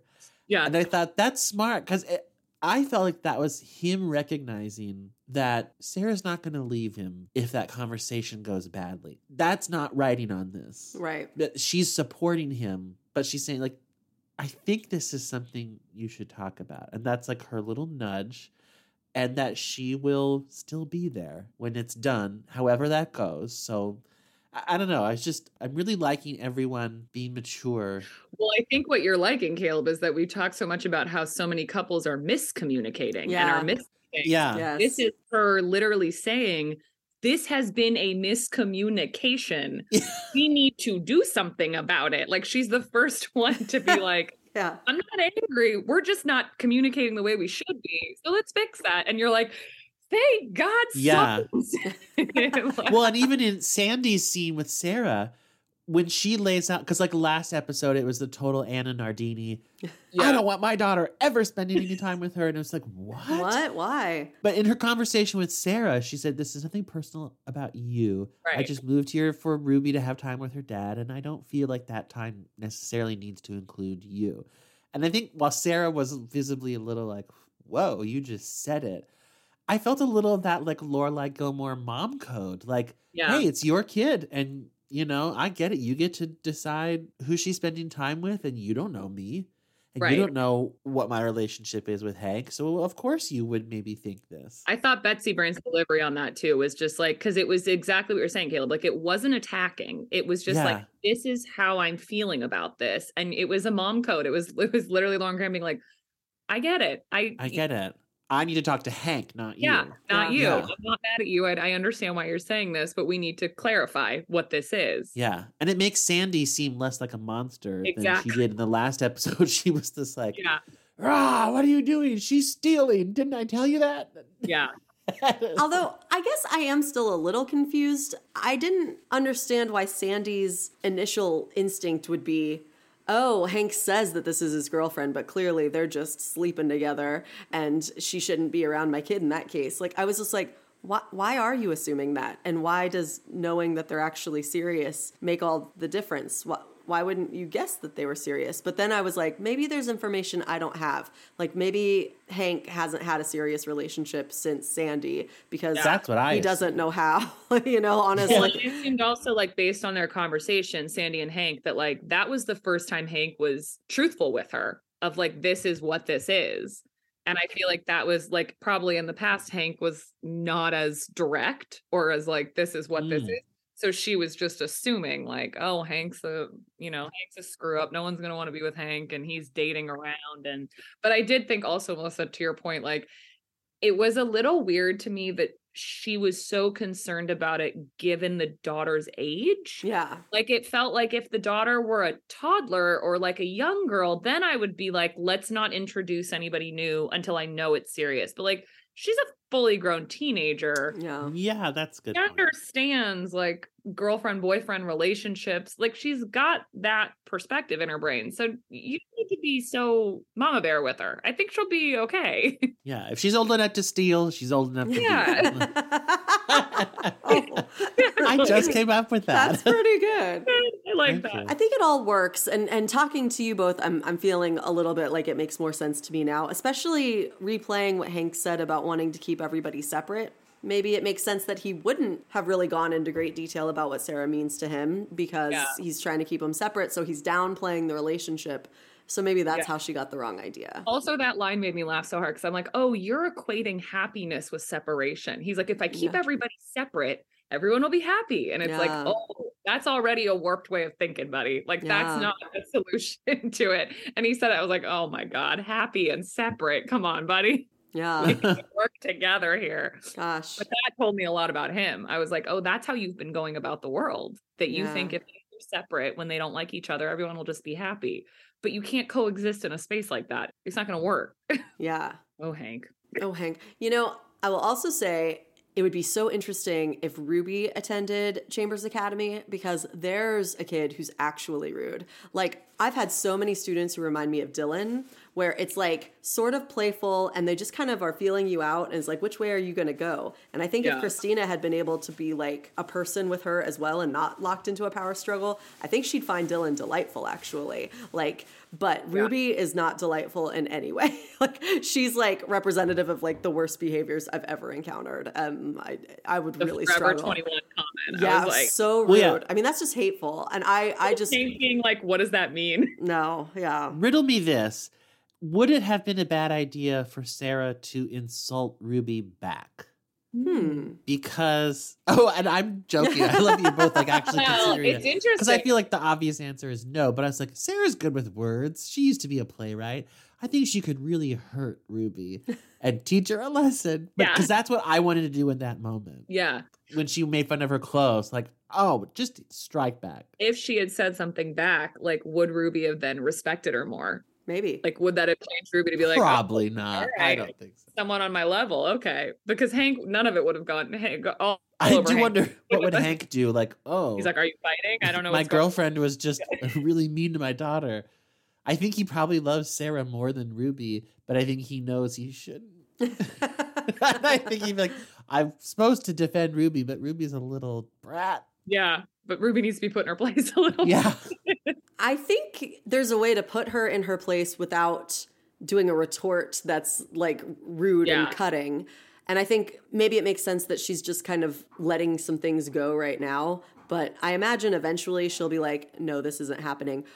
Something I sometimes do with my students, and it's sort of a last resort, and it's not really a strategy so much as just what happens, but I'll like get really upset, like sad. Like I'll just be like, I'll just let them really see the humanity. And I'll be like, wow, okay, yeah, I don't think I did anything to deserve that. I don't know where this is coming from. I think I'm pretty respectful to you. Okay. You know, something like that, that approach. And I usually don't do that because I don't ever want to manipulate or anything, but I don't do it to manipulate. Like I'm professional. You take it. And then you're like, I'm a person though, I'm not just a teacher and nothing you say can penetrate this. And so I think eventually Sarah's going to have to do something besides just smile weakly as this rude kid. Yeah. You've got to throw her off her game though, which is like probably, I mean, that's part of what you're doing, Melissa, when you do that is like, they're on such a warpath of just snark that it's like if you throw them off a little bit, that shakes them, and then they're like, "Wait, what the fuck? What just happened?" Yeah, absolutely. Which they need sometimes. They need to be shaken up if they're consistently like that. Which Ruby's just on like a warpath for some reason. It's like, let's smack her down a little bit. Yeah, a warpath of snark. I have to use that. That's a Snark. great. Warpath of That's a snark. great phrase. She's the very worst. Yeah. I'm like, are we supposed to be worried about Dylan's behavior? Because I'm just not. If we've got her in the same episode. Yeah. I did like her response though when she said, "Is that Forever 21?" And she said, "No, it's sometimes 40." It was funny. I was like, that would have broken me down if I was a snarky kid. I would have been like, God damn, she's funny. All right. Yeah. She's all right. Yeah. She'll be fine. If Lauren Graham were going to be my step parent, roll out the red carpet. Dream of dream. Be fine with me. That's funny. An interesting thing about the Hank conversation with Sandy, which I relate everything back to my sister who has said, I'm fine to talk about her ADHD on this podcast. I got her permission. He says, let me go first when she sits down to have a conversation. Oh yeah. My sister does that with me all the time. Interesting. It's an ADHD thing. And she also has to voice note me. Like texting is very difficult because she has to get it out, because it's like Hank said in that speech, like I start to try and say what I want to say, and then she starts talking, and then I just end up agreeing with whatever she's saying. I think that's very much an ADHD thing, where if they don't get out everything they need to say right at the top, they start to forget things, or the way that you will then say things will make them think differently and question things about themselves, which I think is a multitude of things that comes with that, like society telling them they're wrong or how they're interpreted in the world. But I thought that was really interesting, where he immediately was like, just let me go first. Just let me go first. And I was like, that's triggering, because that's what she does every single, let me get everything out first and then you can talk. And I'll be like, all right, go ahead. I'll listen. What do you got? I'm so glad you mentioned that, because I did note it at the time, but I would not have remembered to talk about it here. And I just sort of bought that he needed to get it out first, but hearing you explain why was really illuminating. Yeah, I really appreciate that. I think that's what it probably was, because it's what it is. She tells me that's what it is with her. She's like, I will lose my train of thought and my ideas will change and twist if I hear you first. I just need to tell you. Yeah. And then I can have a conversation about it. And I'm like, that makes sense. Yeah. Well, last but not least, let's discuss Zeke in this episode. Yeah. Amy, you already mentioned that scene with Jasmine. I had more thoughts about that, because Jasmine has barely been in any episodes this season, even though she's actually been in every episode. Oh. But she's like, it's literally like cameos. Yeah. But this episode, she had scenes and dialogue and stuff. And we're just noticing that she, especially in the later seasons, is very underused. Yeah. Mm-hmm. And I loved seeing her and Zeke together. And I just thought those two could have had a really great relationship.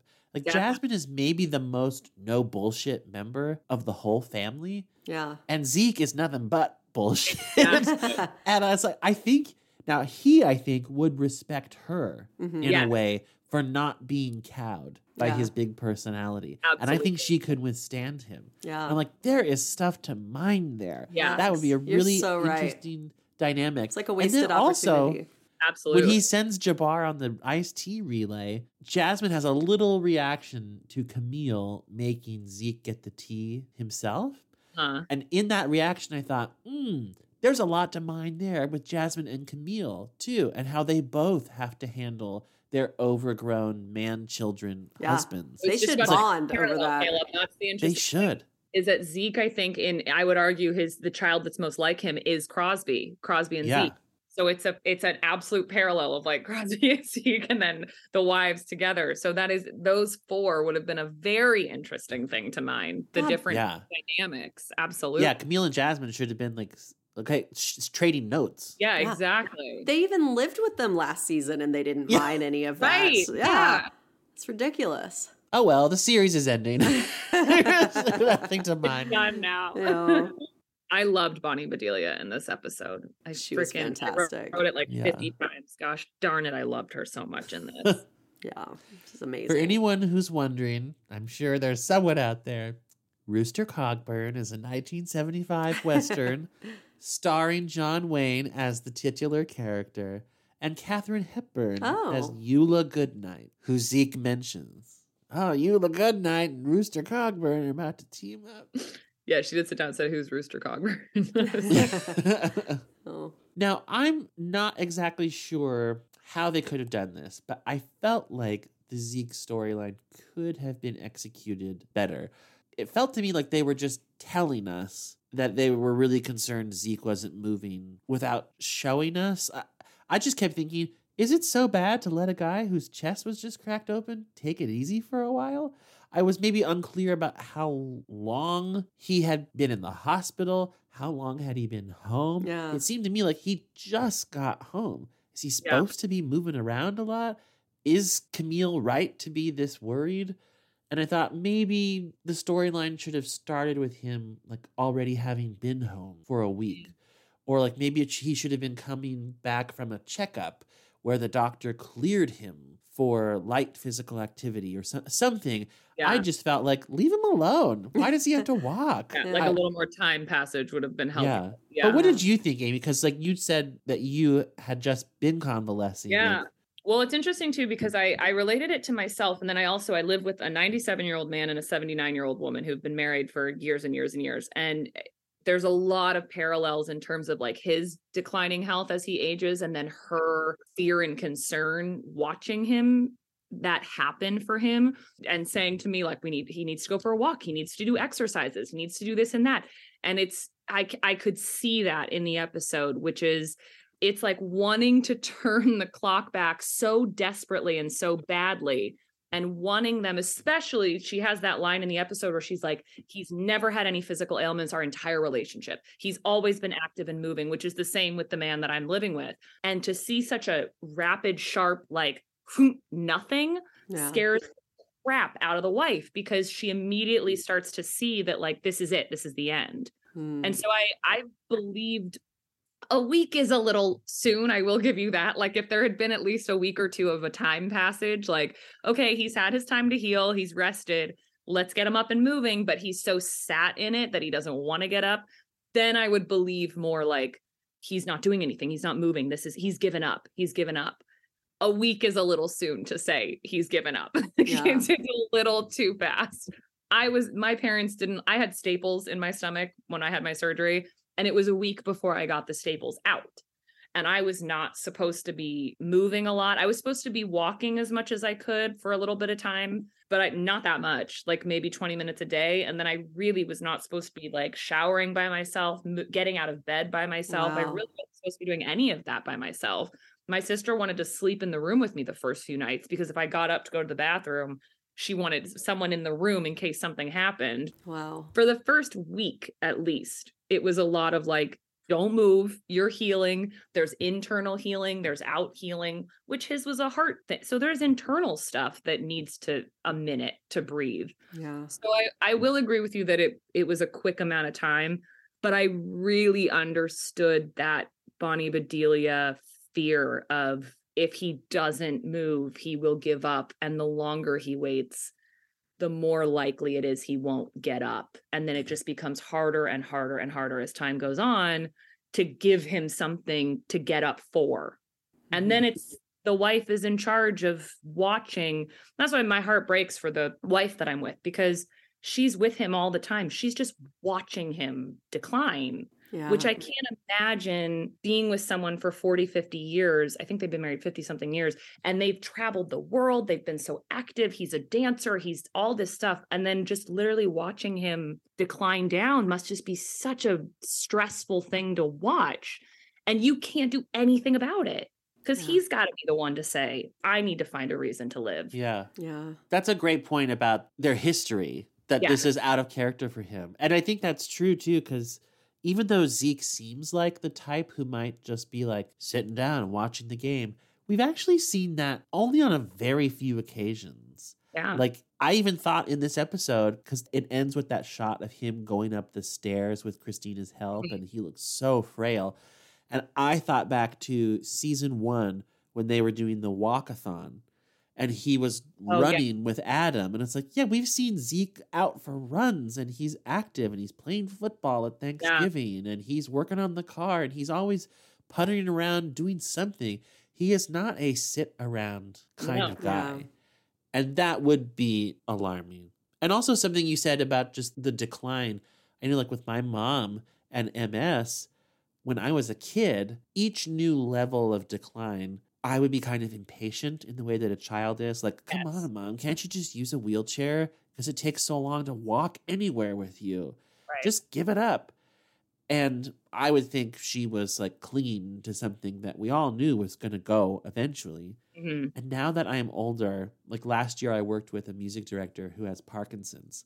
And he was not conducting the show. That's why I was there. But he was still teaching the music to all the students, and he would conduct them through it, even when it was really difficult for him. Like he couldn't even sit upright. He would start to lean until he was like literally like parallel to the floor. And I was like, is someone going to catch him? Because he's going to fall.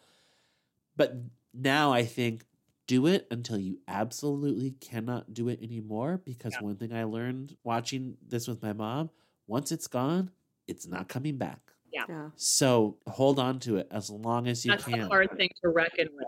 That's the reckoning is like, we can't do anything to go backwards. We can't.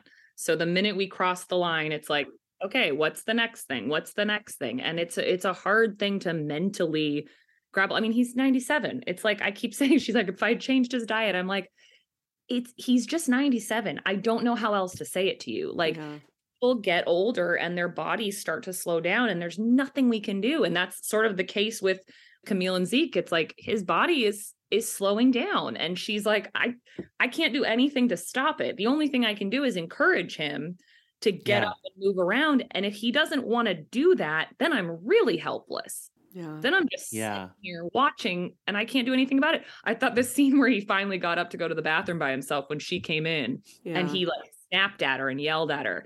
And he walks past her out of frame and she gives a look that I wrote down like, she gave me every single emotion. It was anger, deep love, frustration, exhaustion, and desperation in a 2-second look. She gave all of it.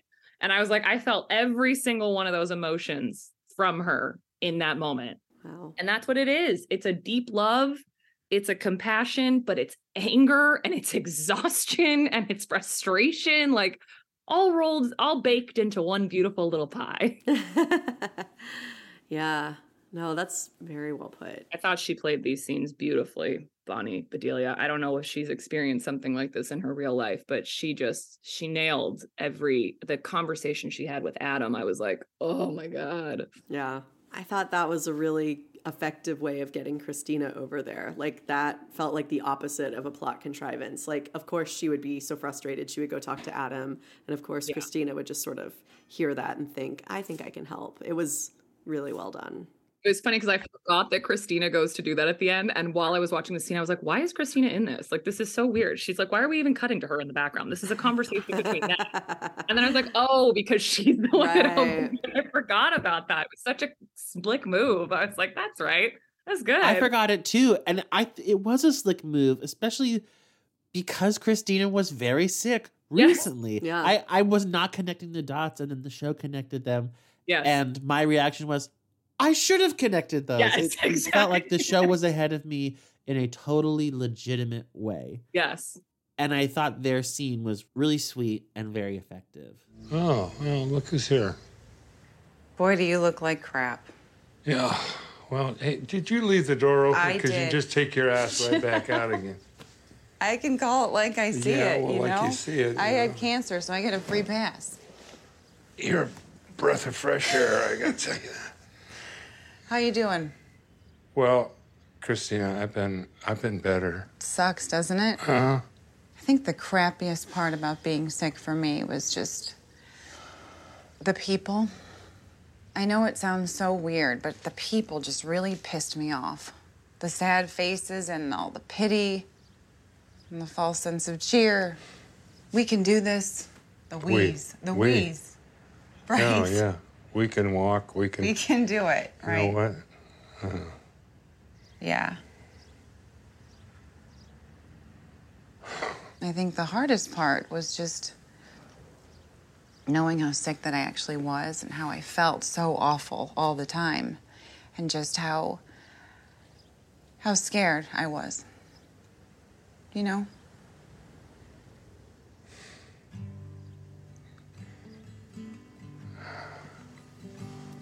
You know, you don't have to pretend to be stronger than you feel. You don't. But you have to try to get better. You have to try.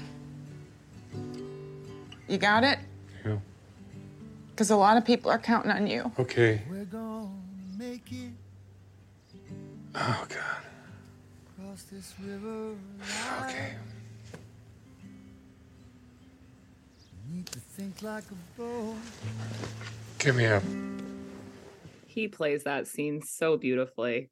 It's the like dismissal, but also the like, no, I hear you. I hear you, and I'm not gonna hold it together.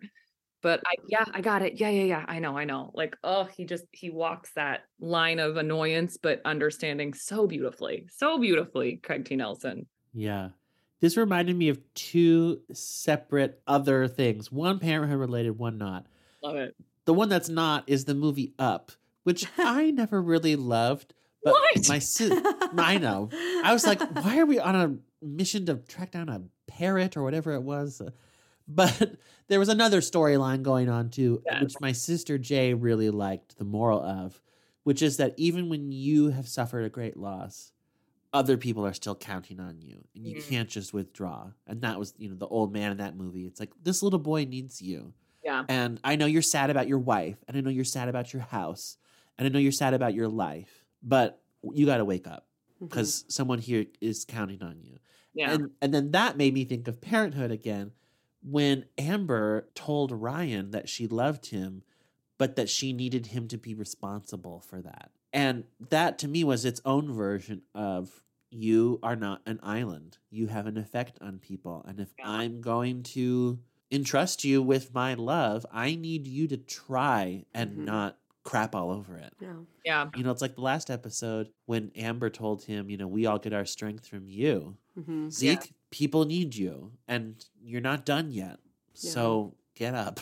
Get your iced tea. And he does. Yeah. Yeah, it was interesting to use her as the one to do that, which again goes back to the genius of the direction and putting her in that scene before. But she was just such and it, like you said, Kate, like, why didn't I think that she would be the perfect one to have? Of course she would be the perfect one to have that conversation with him. And correct me if I'm wrong, because you guys have watched the show more recently. Do they have a lot of stuff together? Because I feel like that's also a missed opportunity for Zeke and Christina to have more communication. Only here and there. Yeah. When they do, it's lights out like this, Yeah. But or like the road trip episode. That's the one I was thinking of. Yeah. Yeah. When she shows up and she says that she comes from not a great family and he has built a beautiful family and always treated her like his own. Yeah. Feels like another relationship that really could have been mined a little more. They're great. They're funny. They're sweet. They like respect each other. Like, did you leave the door open? Yeah, turn your ass and get out of here. He speaks like that to their daughter-in-law, Zeke, apparently. It's great. Well, and I bought the scene, but why is it that, you said like he just had a rotating roster of family members coming to see him. For the characters, why was it Christina who actually got through to him? I mean, is it just because of... I think I know why. Okay. It might be mostly because of the cancer, but I also think everybody else he was able to sort of wear down. Like Jasmine wasn't ever really trying. I don't think that's not their dynamic. So she was just visiting him. I don't think she really had an ulterior motive. She's like, yeah, Jabbar's going to get your iced tea. Like she doesn't try to stop that. And then when it's Julia comes in. I'm sorry to interrupt, but I just love when Zeke says the grandkid gets a prize and Jasmine goes, well, the last prize the grandkid got was a Pontiac, so this better be good. Yeah, it was fantastic. I agree. And then Julia comes in, like literally in her running shoes, like, let's go. Yeah. And it just like, instead, he just wears her down and makes her talk about what's making her sad. And like legit, it ends with her joining him on the couch of sloth and like, put your head on my shoulder. Yeah, he wins. He has effectively worn her down. And I think because Christina was sick, it's just not going to work. Like she's not going to forget why she's there. Yeah. She's not going to get distracted by talking about her own problems because in fact, when she is talking about herself, it directly relates to Zeke. And so I think that's why. She's grown a thicker skin since going through what she's going through. I think also just the length of their relationship. Like Jasmine is sort of a new addition to the family in a way. Yeah. your daughter is just going to be your daughter always. You're going to just be like, okay, daddy, whatever. Like, I'm not going to get into a thing with him. A daughter-in-law that's been with your son for as many years as she has, like, she has a little bit of an upper hand in that she can talk to you in a different way than a newcomer or a daughter can talk to you. Yeah. Yeah. Those are all good points. Camille's not going to get through to him. I really thought maybe Camille would, but no, not in this one. I did think it was a really random choice for Camille to give him that bell. Like, that felt like not understanding who she was married to or something. Like, he's not going to find that fun. And this is maybe silly because, you know, the show is like 8 years ago and they're older. So maybe this just answers my question. But I thought, couldn't he just text her? You know, like, and that's just like a really human way to say, I need something without like making her like into like waiting on him hand and foot or something. Like, hey, when you get a chance, could you get this? I don't know. It was like, that felt like a misstep to me. Like, well, it goes against her whole sort of trajectory through the whole episode too, which is like, I want him to get up and do his own things. Oh, but here's a bell, honey, that you can call me with anytime. It's like, don't give him the bell. That's you're training him like Pavlov's dog to ring the bell. Like, what are you doing? Or instead of him throwing the bell away, she should have like snuck in while he was asleep and taken it away. Yeah. Like, oh, I was doing this when we got here, but this was a bad idea because it's not encouraging him to get up. Yeah, the same way she regrets moving the bed into the living room, like, and she says that was a mistake. Like, I mean, it felt maybe a little just rushed because it is kind of interesting that she completely changes her mind. She goes from trying to make things as easy on him as possible to like sort of all of a sudden, you know, like he needs to get up. Like how she says her worry was she wouldn't be able to keep him down. Right. Yeah. And so, this all makes more sense. Like, she thought he's going to want to go up those stairs to get to bed, and that's too much. And he's going to want to get up and get every little thing himself. I'll do it. Yeah. And then she realizes, whoa. Yeah. This is Which not. adds to the fear because she's like, crap, that's not what I thought. He really is getting up. Like, that's terrifying. Which I think also, Caleb, like you said, I think all of this probably could have been fixed and clarified if they had just extended the time in the beginning. Like, if they had made it that he's been home for a week, and they just have like one line where he's in bed in the living room and they're like, all right, Zeke, it's been a week. Like, let's get up. We got to get moving. Yeah. It would have held a little bit more weight, I think. Or maybe if they had said how long he'd been in the hospital post-surgery or something. I don't know. Also, I have lazy tendencies, so I was kind of just identifying with him. Like, let him watch TV. Yeah. That just sounds like the best. That's the guy. Like, don't just sit there for a week and watch TV. Love it. Yeah. What was that thing he was supposed to breathe into? Because my mom was in a car accident about a year ago, and she was supposed to do that. And the fact that he wouldn't even do that, you know, like he could just watch TV, but also like be strengthening his breath. That would have been a good idea. I was literally given one of these. Man. But for everyone listening right now, I actually have this device that he was breathing into. Because my abdominal surgery, I had to build my lung strength back up. Yes. So you literally breathe into it and you try and get this thing to go up. Yes. And you have to do it multiple times a day for multiple minutes a day. And it was the bane of the worst thing about my post-surgery situation was this fucking breathing machine. It was the worst thing ever. I hated doing it so much. Is it painful or just annoying? Yes. It's painful. It's a lot when you're like trying to regain the strength of your lungs. It takes a lot of effort to inhale and make this thing go up. And you have to hold it. There's like a little indicator thing. You have to like balance it. So you have to stabilize your breath, which is also really difficult. But I saw him pull that out in the episode and I was like, I got one of those.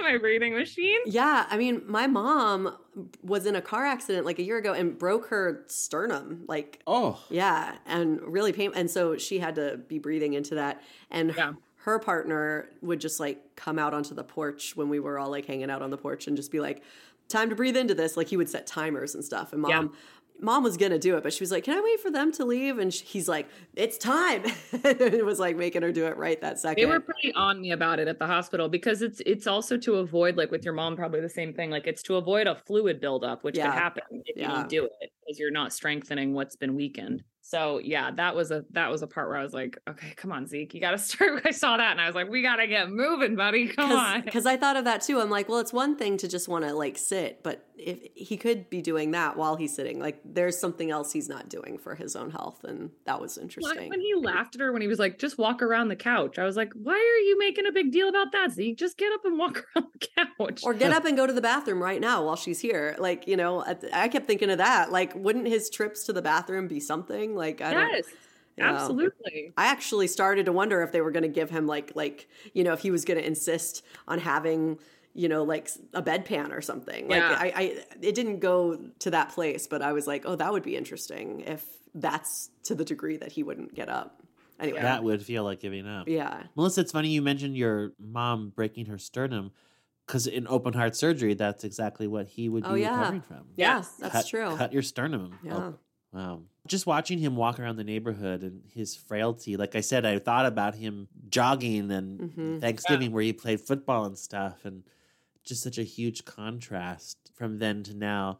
But I thought, boy, that's life. I mean, we've all had family members or loved ones who we remember as healthy and vital. Yeah. And hopefully people don't get sick and injured and stuff, but everyone gets older and everyone declines. Yeah. It's watching hard. this stuff. It's tough. Yeah.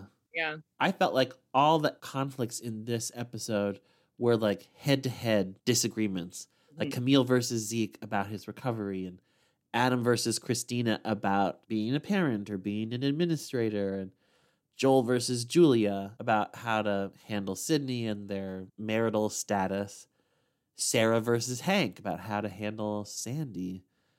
And then Jasmine and Crosby about how to handle the motorcycle. Yeah. And it didn't feel like a theme so much as like a common thread. Like, oh, it's like a grudge match. Yeah. In each storyline. No one really overlapped, really. Zeke was really the only sort of overlapping moment. Everyone was sort of in their own disagreements for the whole episode, dealing with their own stuff, which is interesting. And there was variety about whether those conflicts got resolved or not. Like Jasmine and Crosby's was not resolved. Yeah. And Sarah and Hank's resolved really wonderfully. Quickly, yeah. Yeah, Joel and Julia's did resolve, but the resolution was kind of that there wasn't a resolution. And Zeke and Camille's resolved. Adam and Christina's, I think, is gonna just get worse. I don't think Christina's gonna be like, you're right, boundaries are great, and I'm great at enforcing them. It's interesting, the two storylines where like the most communication and honest conversation happened, like Zeke and Christina and Sarah and Hank. Those are the two that got resolved. It's like, what's the lesson we're teaching here, guys? We're teaching. Yeah. If we communicate properly, we fix the problem. Look at that. Yeah. Look at that. Yeah. Yeah. It's funny. I feel like this episode, especially after discussing it, is sort of a potpourri of quibbles. Like every story, and I was like, well, this didn't really make sense, and this wasn't executed all that well, and poor little Melody, and that was my biggest quibble. And yet, I still really liked the episode a lot. I did too. I did too. I thought some really beautiful performances in this. Like everyone, I mean, they always bring their A game, but Craig T. Nelson in particular and Bonnie Bedelia in particular, those two really just, I think, played that storyline really beautifully. They did. Yeah. That was all I had, guys. I loved it. That's all I had too. Amy, yeah. You were so great. A three-peat. So great to have you on. I love revisiting this show so much. And I tell people about the show all the time. It really, the podcast you guys have done on it is so great because there's so much to delve into about this show. There's so many different storylines and characters, and it's the perfect show to do something like a podcast on, because you could talk about, I mean, we're almost 3 hours, like you talk about it forever because there's so much to discuss and relate to. So thank you for getting me back into it, because I really have a soft spot for this show in my heart. Oh, thank you. Well, I'm so glad that the podcast has let me meet people like you. I mean, I just love every conversation we've had, and I really love that we can re-listen to every conversation we've had. That's very unusual. Yeah. Forever on the phone. That's right. Amy, did you want to promote anything or anything that Do I have anything to promote? No, not really. Follow me on Instagram. Okay. All right. What is your social media? Yeah. Like, where can people find you? I think I'm Amy Jean _1930. Yep. That's my big. Okay. Also, you know what I'll promote because I'm working with a lot of people on it, you guys. Listen, hear me out. All right. Days of Our Lives has moved to Peacock. Oh, now, yeah. if you do not have Peacock, not just because I'm promoting Days of Our Lives, but I highly recommend getting it because I've literally watched like every single thing on there. And there are some really great shows. Like there's a lot of true crime, which I live for. There's a lot of like documentary style stuff. But Days is the best. It's the craziest show ever. If you start watching it and you don't know what the heck's going on, you can DM me. I'll catch you up. So many storylines. Right now, people are dying and going to heaven, but they're not really dead. There was a devil possession. Someone's been kidnapped by a clown. Yes. It's stories for everybody. So if you've never considered Days of Our Lives on Peacock, please sign up for Peacock and watch it because I have a lot of family and friends that work on it and I love them dearly. So watch Days of Our Lives, guys. Parenthood is on Peacock. Oh, yeah. And I highly recommend MacGruber. Watch it on Peacock, kids. And real quick, I will say, we were talking Days of Our Lives off, before we started recording. And I meant to mention this. One of my fondest Days of Our Lives memories was getting back into it when I was in grad school. And we had a little TV in our office. And our lunch break was centered around Days of Our Lives. And it was the serial killer storyline. It was great storyline. Always a serial killer. It was amazing. Amazing. It's been on the air for 57 years. Like, yeah, there are people that have been on it since 1968 and 1970. Like, there's nothing like it. There are people who have played couples on the show longer than they've been with their actual partners. Like, it's bonkers. It's crazy to show like this. So it's really fun. That is a very good promotion. I love that. That was my plug. Very good plug. Okay, time for our plugs, I suppose. At least until the show is over, follow us on social media. I mean, you can still follow after we're done, but we're not going to put anything on there. But anyway, we are on Twitter, Instagram, Facebook, Parenthood Pals everywhere. And you can find all of our info on our website, parenthoodpals.com. Thank you for listening. Until next time, may God bless and keep you always. And may your wishes all come true.